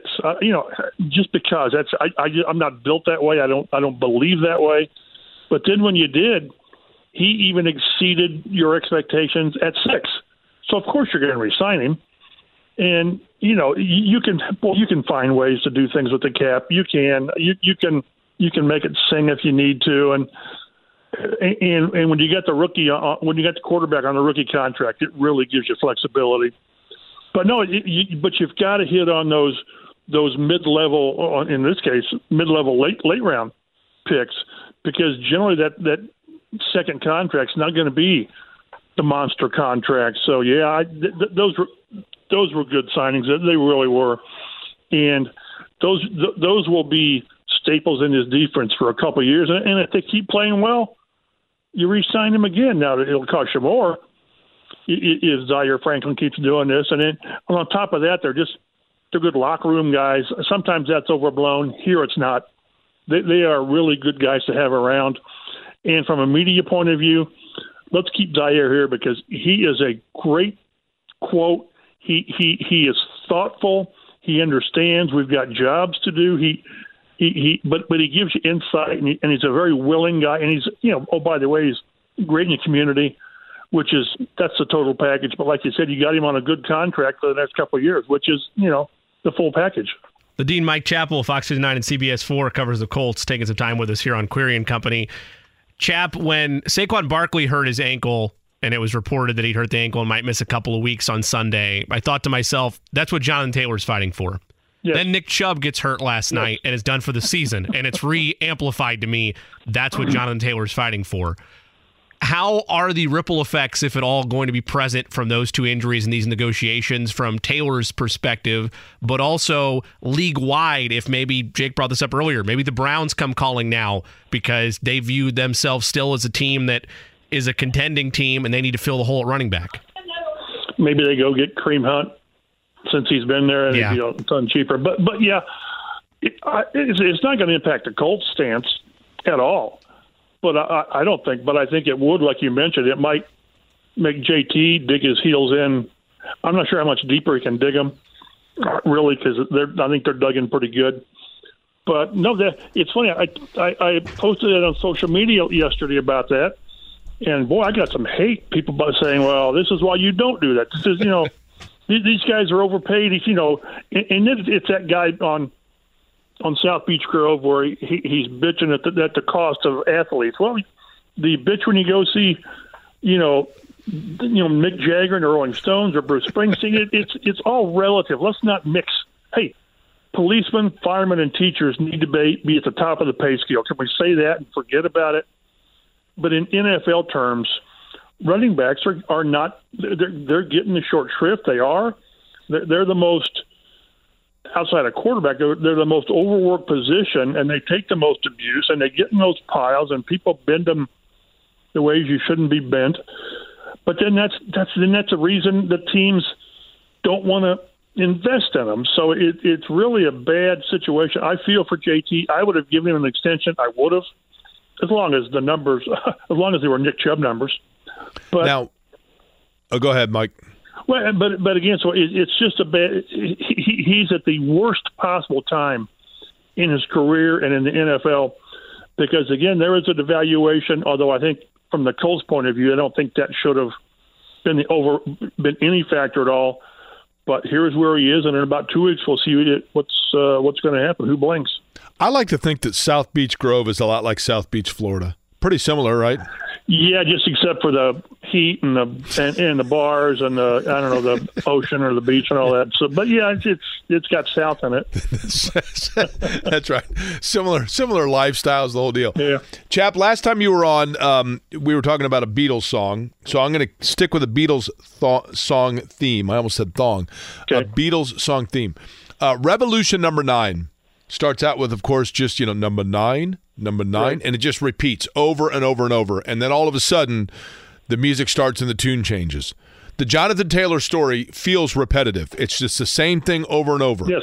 But is the tune about to change? Well, it has to. I mean, in 2 weeks, something has to happen. Do you believe that has your tune changed in your thought on the fact that he will not be here? Or do you think there's the possibility now that he is actually playing games for them? I keep going back and forth, and I'm kind of in this camp now that they trade him. It seems like this is a irreparable, divorce coming. It just seems like it, and there will be a market for him. But who's going to give what? Whatever happened, whatever didn't happen prior deadline. He put that video out there last week showing that he's out there running around and. So, yeah, but something has to happen in 2 weeks. He's got to pass his physical for somebody, whether for the Colts or for a trade, and then he either plays or he does. If he passes his physical and then refuses to play, then we have problems. I mean, then we have an Eric Dickerson situation. I was going to say, it feels like the biggest chasm between player and management since who? Yeah, Dickerson. Really, I can't even know what will be number two. I really don't. I mean, would it be? It was interesting because a couple of weeks ago we had Jeff George on, and I thought, and I appreciated Jeff's candor, and he was pretty transparent in saying, "Look, I erred in the way that I handled situations, and I wish Jonathan Taylor would learn from people's past mistakes." And Jeff kind of basically said, including himself. But I don't remember Jeff's being to this level. Do you? No, but they kept drifting further and further apart until they finally traded him. And tell you, got pretty good return on the trade. They may have got more from Atlanta than they got. Yeah, it turned into Marvin Harrison, right? Yeah, really. Because Jeff got Atlanta into the playoffs, and so they got a first-round pick. Yeah. So it's funny. I've still got the Sports Illustrated cover of Dickerson. It says "Happy Camper." Oh yeah, one happy camper. Yep. Yeah, not so much. So this is going to come down. I really believe, and I've said this before, that Taylor has to be the one to blink. He does, and that's going to require him sort of saying, "Listen, I've made my stance totally clear. I'm underpaid, blah blah, but okay, I'm going to come in and play." And I hope he's got that in him to do, because the idea of him taking this to, as I've said before, DEFCON 1 by passing a physical and then not playing or whatever, or not giving everything, which I don't think he would do. He's not built like that. And I tell you, the locker room can sniff that out real quick. So in 2 weeks, something's got to happen. I don't know how the team changes its stance other than to throw some money at him like, the Raiders did with Jacobs and the Giants did with Barkley for that 1 year. But any new deal, even a 1 year, even at the fatten this year, Taylor's going to say, that's fine. Just you just can't use a franchise tag on me next year. Well, they're not going to do that. Why would they give up their biggest bargaining chip with Jonathan Taylor? I don't think they do that. That's why I say as much as I'm a player's guy, and I am, in this case, I just don't know how this is resolved unless he steps forward. And that's why I said I'm not sure how much further he can get his heels dug in. But at some point, something's got to change, because I just can't see the Colts leaving him on PUP all year and paying him. That makes no sense, because then we're back here next year. Same thing. So the thing that makes the most sense is for JT to sort of come in and say, this is why I did this and this, that, and the other. Now I'm going to ball out for the next 13 games, and then we'll see. It's going to be really interesting in 2 weeks. Mike, last question for me, and I appreciate the time. Mike Chappell, our guest from CBS 4 and Fox 59.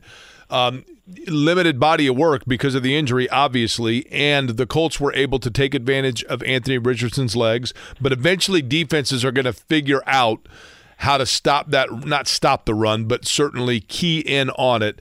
Have we seen enough to say whether or not we feel there is improvement or there can be consistency in the passing game with Anthony Richardson? Yeah, I think so. He was 6 for 10. He was doing all right, and that was early. It was half a quarter. So yeah, I think so. And one thing that's funny is, and I mentioned this when he got hurt on that second touchdown. They say, and he's a young player. He's going to learn how to protect himself. And one of those ways, in my mind, is don't downshift at the 5-yard line. If he runs through the end zone or the goal line, maybe that safety doesn't hit him because he's a yard into the end zone. He probably doesn't. So yeah, but I do think we've seen enough. And so I think he just offers you so much, and the better they can run the ball. Zach Moss ran it pretty doggone well. I think we're going to see this kid grow and grow, and we're going to see the most growth, obviously, in the pass game, because those 2 runs he had, he shouldn't have been touched on either one of them. Because again, I think if he finishes that 15-yard touchdown, they don't touch him, and that safety kind of backs off and doesn't hit him in the end zone. So I'm very encouraged by what I've seen. Just kind of need him to avoid hits that he can avoid, and there are hits you can avoid on the field that some quarterbacks still don't do. Chap, enjoy South Beach Grove. Give them our best, and we'll talk at you next week. I'm gonna get my folding chair and go down to the beach right now. We'll see you guys. Hell yeah. Sunscreen. Later. Do you know the connection between Indianapolis and South Beach? One of my favorite anecdotes. No, I don't. Victor Oladipo. Excellent guess. Well played, Eddie. Victor Oladipo, who spent his time on South Beach for an extra day after he missed his flight to come back and be with his team during the playoffs. Cody Zeller. Cody Zeller, another good guess. Cody Zeller last year, the highest drafted member of the Miami Heat, by the way. Or no, was Oladipo. No, which one went higher, Oladipo or Zeller? I believe it was Zeller. Yeah, no, Oladipo went 2 and Zeller went 4, right? That's right. Yes. Yeah. So, sorry, Zeller was the highest on the active roster deep in the playoffs. That's what it was. No, Carl Fisher, who founded the Indianapolis Motor Speedway, a lot of the money that he made off the Indianapolis Motor Speedway, once he eventually sold off the Speedway, he invested that money into building a series of hotels and restaurants along a beach in Florida known as South Beach. And when he invested all of his money into it, and then just before all of it was to open, it was wiped out by a hurricane. Dang. But South Beach was the initial vision of the visionary Carl Fisher, who founded and built the Indianapolis Motor Speedway. There's your little trivia question for you. We're a little bit over. We'll take a break. Eddie makes us walk the plank when they go over. It is Talk Like a Pirate Day here. It's Square & Company, 93.5, 107.5. Jimmy, you love the pirate talk. Come on. I really thought that setup was going to be a pirate joke, I'll be honest. The fact that it was actually a historical fact, I'm proud of you. Oh, thanks. Appreciate it. Life is so much more than a diagnosis. It's about sharing time with those you love, hanging with friends who lift you up, and experiencing all those moments that bring you joy. All hits, no skips. Learn more about Kisqali Ribociclib 200 milligrams at KISQALI.com and talk to your doctor to see if Kisqali is right for you. So long live singing to the oldies, jamming out to something new, and everything in between. Tommy used to work on the docks. Union went on strike, so he found a new job at Query & Company, as a matter of fact. Thank you to the rest of you who have joined the company. Again, my goal, if I'm out in public and you see me, you got to come up and say, oh, I'm part of the company. Unless you don't like the show, in which case I guess you're on strike, right? By the way, if you're looking for a new company legitimately to work for, you can join us, The Fan. That is tomorrow from 10 until 4 o'clock tomorrow for the Radio 1 and Martin University Career Fair, supported by Quest Diagnostics. And thank you to Quest Diagnostics for their support in this. You can get your foot in the door, have your resume reviewed by HR professionals, and you can get a free headshot. This is all tomorrow from 10 until 4 at Martin University.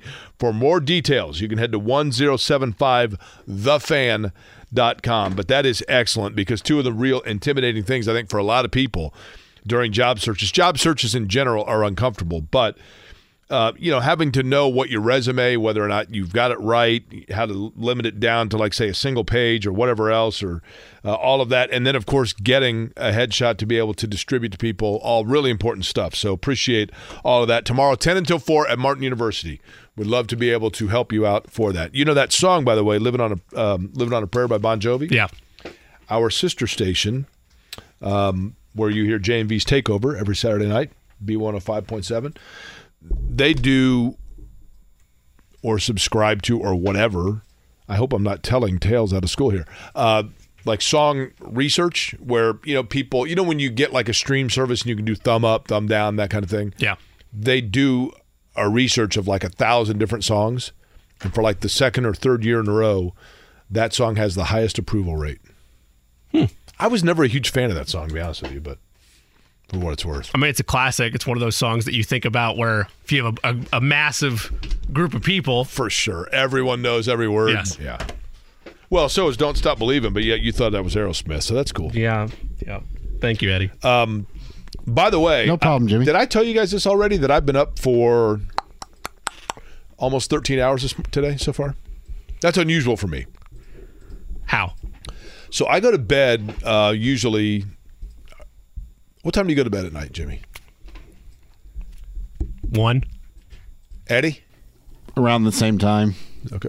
Oh, well, that's when I turn the TV off. Separately, mind you, right? Yes. It's when I text Eddie good night, usually, right around then. Right. Yeah. Sweet dreams. So I have always been, for whatever, and I don't know how this is. I mean, when I was in high school and school started first bell was at 7 a.m. I mean, I would go to bed at like 2 o'clock. I mean, I'd go to bed earlier than that, but just I couldn't fall asleep, right? I've just always been nocturnal. And I've always, to this day, professionally, I mean, even when I was doing the morning show, I would try. I mean, I tried my hardest, but I would normally fall asleep sometime 2:30 and get up at 6, basically. I have enjoyed and am very appreciative of, especially from a health standpoint, truth be told, that I'm able to get more sleep now. But I got up this morning, I set the alarm for 4 a.m. because 4 a.m. is 10 a.m. in Amsterdam. 6-hour time difference, right? You weren't trying to pre-order the new iPhone? No. Okay. Is there a new one out? I've never understood. Let me say this. I've never understood that. Yeah. Why do people do this? Yeah. Like the new iPhone comes out and you got all these people that like wrap around a building and pay like $1,800 for a phone that if you wait 6 months is going to be $400. Well, that part I get, but like the wrap around the building thing, but you do it online. You get it done online now, right? And why do you need to buy the newest one though? I don't know. Like what? Like I mean, like in the last time I cared about like having the newest shiny cool thing, I was in like 6th grade. Yeah, it was a Coca-Cola shirt. Yeah, those people are awful. Definitely not me going to pick mine up at the Apple Store on Friday. So you ordered it? I did. How much was it? We're talking about $1,200, roughly. But I trade in, so after credit, it'd be $500. And what is this one going to do that your old one doesn't? About the same. I'm a brand guy. I fall into the pit holes. It is what, or the pitfalls. It is what it is. It's all about the appearance. Yeah. Yeah, I mean, usually I'm every 2 years, but this time I just did it because... You know, he's the president, Jake, so he's got to look the part. Exactly. That's right. Do you have 2 phones? Are you that guy? So I got up at 4 in the morning because that's 10 o'clock in the morning in Amsterdam. And again, for people, and I totally understand it's the middle of football season, and I'm appreciative of them allowing me to do this. But obviously, I had 2 things set in place under the assumption that I was still doing the morning show, and this vacation was one of those. But the time slots, if you knew that the airfare or the time of my flights and everything else, the days that I'm missing are a little bit changed because of the day shifts, the time shifts. But I have always, guys, my entire life watched Jeopardy and Wheel of Fortune before anybody else. I'd never watched Wheel of Fortune though. Oh man, it's okay. It's okay, right? But Jeopardy for sure. No Pat and Vanna for you? No, that Pat Sajak's smarmy. I'm not Ed Grimm that I liked though. But when I was in the 8th grade, we read The Diary of a Young Girl is what it was called, but it was The Diary of Anne Frank. And I was fascinated by it at that age because I was basically the age that Anne Frank was when she wrote The Diary of Anne Frank. And the historical aspect of it, the tragic nature of it, all of it fascinated me. And I remember for that entire year that we studied and read that book, like looking in buildings and looking at places and thinking like, and wondering what it would be like and where would you hide and like, how would that be? And like, I couldn't grasp it. But there was, there's a lot to learn from that book. And so I have like 5 places in the world that are bucket list places for me. And I've been able, and fortunately lucky enough, redundant, to have gone to a few of them recently. But I've really accelerated my quest to do those things. So when I go to Amsterdam, which I'm doing at the end of October, the number one thing that I wanted to see was the Anne Frank house, because you can go through where they lived, the attic where her family lived. And to do that though, you can only buy tickets online. You cannot buy them from a third party. You can't buy them from a tour group, nowhere. You have to buy them online. And I'm saying this in case anybody is going to Amsterdam, because I think it's a place where a lot of people go. It's Eddie's next venture. Probably. That's right. After Colorado, right? Yep. You did the introductory trip. So, but when you buy Maybe Albuquerque, I don't know. What's that? Maybe Albuquerque, I don't know. It's cool. It's my 50th state was New Mexico. When you buy the tickets, you have to do so 6 weeks in advance. And so every Tuesday at 10 a.m. Amsterdam time, they release the tickets for 6 weeks later. But they sell out in the peak season. They sell out, I read this between 15 and 18 minutes after they go on sale for the week. So today, the 6 weeks from now, tickets went on sale, and so I got up at 4 a.m. in order to buy them to secure them because I didn't want to wait until like 7 or 8 in case they sold out for that, because you can only have like 10 or 15 people inside at a time because it is so small. And that gives you perspective as to where they hid and lived.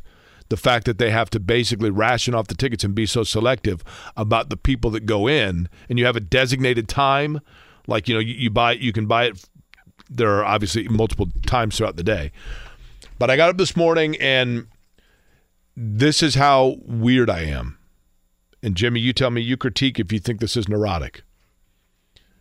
I got online, I bought the 2 tickets, and then once I bought the 2 tickets and had them secured, I went back online and bought tickets for 2 days after that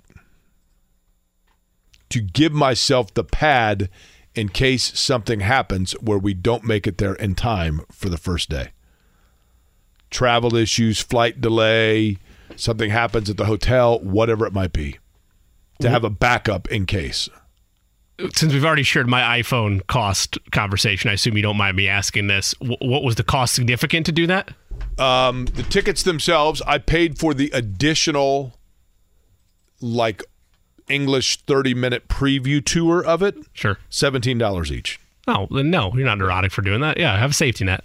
Correct. Because you don't know when you're going to be back there. It wasn't like they're $200. No. Yeah. I mean, even then, it's a museum. It makes sense. Sure. That's a word I've always said incorrectly. It's a museum. Yes. I always said museum, but it's museum. I've never said naivete is another word I used to always naivety. I've always said naivete, and it's naivety, but I still say naivete. Theater. What do you say on that? I say theater. To be clear, How about this? Theater. Seattle's in what state? Washington. Eddie. Washington. You were looking for it. Washington. Well, you know what? I can tell you. Washington. You're from south of Washington Street, aren't you? No, my grandparents are from Washington, Indiana, and that's. Are they really? Mm-hmm. Yeah, so that's something they say. How often do you go to Washington, Indiana? Never. They live in Mooresville now. Okay. I said they were from. He didn't skip a beat. You never go down. You've never gone down to see the roots? No. Never had any interest? I don't even know where Washington, Indiana is in terms of the region of the state. No, wait a minute. Your grandparents are from there. Correct. Are either of your parents from there? No. But you've never, at any point in your life, you've never looked at a state map of Indiana and thought to yourself, I wonder where Washington is, where Grandma and Grandpa lived. Nope. Is this making the show notes? No, I'm drawing the state of Indiana. Oh, I thought you were. And I'm showing I thought you were where Washington, Indiana is. I thought you were highlighting Eddie hates grandparents, and you were just like doesn't believe in family history, and you're just making a note Eddie, of it. If you had to guess, where would you say Washington is? Well, it's on the West Coast, first of all. Correct. Washington, Indiana would be where? I'm going to assume it's like southern Indiana, but I don't know which direction, if it's going to be east or west. The star would be Indianapolis, right? So it's close to the boot? Yeah, it's 45 minutes. J&B would know better than I, but it's 45 minutes or so north of Evansville if you were coming up. See, that's an exceptional Indiana. Isn't that good? Yes. It is very good. I used to draw states. Give me another town. I'll put it right here on the map. Just name a town. Show it to that camera so they can see it. Kokomo? Kokomo. Oh, that's K-Town's easy. I know, but you said name a town. I gave you a town. Matter of fact, instead of Kokomo, I'm just writing here HH as hip hugger. Mishawaka. Most people know. Mishawaka, also easy to do. Mishawaka, right up here north, just south of the Michigan border. See? I could do this all day. If anything else, I am a master of Indiana geography. It is the only skill set that I have, and my penmanship. And your accents. You thought my accents. You thought right. sound access was being for you. Here's the next evolution of this show: a telestrator for the YouTube chat. Oh, that'd be Jake's telestrator. Oh man, can you imagine? We'd be going places. I'd be like John Madden. Whether it's audiobooks or all-time greatest hits, long live listening to your favorites. Learn more about Kisqali Ribociclib 200 milligrams at KISQALI.com and talk to your doctor to see if Kisqali is right for you. The Jay Cook Plays of the Day. This is me, all right? I'm not a athlete. This is my way. This is how I win. Today's plays of the day, we'll take the Houston Astros on the money line over the Baltimore Orioles. Give me the Seattle Mariners lay 1.5 on the run line as they're in Oakland against the Athletics. I'll take the Reds on the money line against the Minnesota Twins. And Jake, just for you, give me the Pirates plus 1.5 on the run line against the Chicago Cubs. I mean, the biggest certainty of the day, number one, was that you would take Pittsburgh, and number two would be that I would be talking like a pirate. Several people have asked me why on Talk Like a Pirate Day I wasn't talking like a pirate. I'm like, where have you been, right? These people are late arrivals. Can't believe you did it, Jimmy. Come back for the full show. The Pirates pick? I know, but I had to, you know? No. Does East Carolina play today? I don't think there's any college football today, so I'll say no. How about Tampa Bay? Nope. No Tuesday yet. The NFL is yet to have their conquest there. Man. I mean, those would be the easiest. Wasn't there a... Coast? That's Thursday. Never mind. No football today. Okay, fair enough. What do you got planned for the evening? Anything exciting? Anything special? No, not a ton. The rare Monday soccer game is usually Tuesday, so Tuesday's Sitting off. around waiting for your iPhone? Probably, yeah. Jimmy, honestly, so tell me this. It doesn't make sense. There's no rationale for it. It's not. But am I correct in saying this? In 6 months, that phone's going to be 40% the price you paid for it? No. Not usually. Usually you don't see those significant drop-offs until the new year. Like, not the new year, but like next year around this time, the model I got will be significantly cheaper. We've probably gone over this. Maybe we've already recycled back to similar topics. Yes. But my biggest question of all, I've never understood. I think we had this conversation off air. You have an Apple Watch. Correct. Which, by the way, I've had this for like 4 or 5 years. I don't upgrade that very often. But what does the Apple Watch do that your phone does not? So, I mean, I know it's like it's really difficult to reach like right into your pocket. How right? I've always viewed it is from like an etiquette standpoint. Like I don't have to pull my phone out on the live stream and be staring at it. I can just look at my watch real quick and then be back to you. It's equally as rude, though. Well, then I'm sorry. I mean, I'm not saying I can't please everybody. In today's culture, it doesn't. I think it's I get it. But people that are like, well, with the Apple Watch, when I'm in conversation and I get a text, and I'm like, I always get worried. People think I'm looking at the wearing time an Apple to see Watch what I get out of the conversation. Look at it. They're not fooling anybody. Everybody knows, like, oh, that guy's looking at his watch. I mean, I always get self-conscious and think that somebody might think I'm looking at the time, like, oh man, when is this guy going to stop talking? Which isn't it. I'm just looking at a notification. I think most people with an Apple Watch know that. Now, I have with my watches. I mean, trust me, I'm looking right now, wondering when.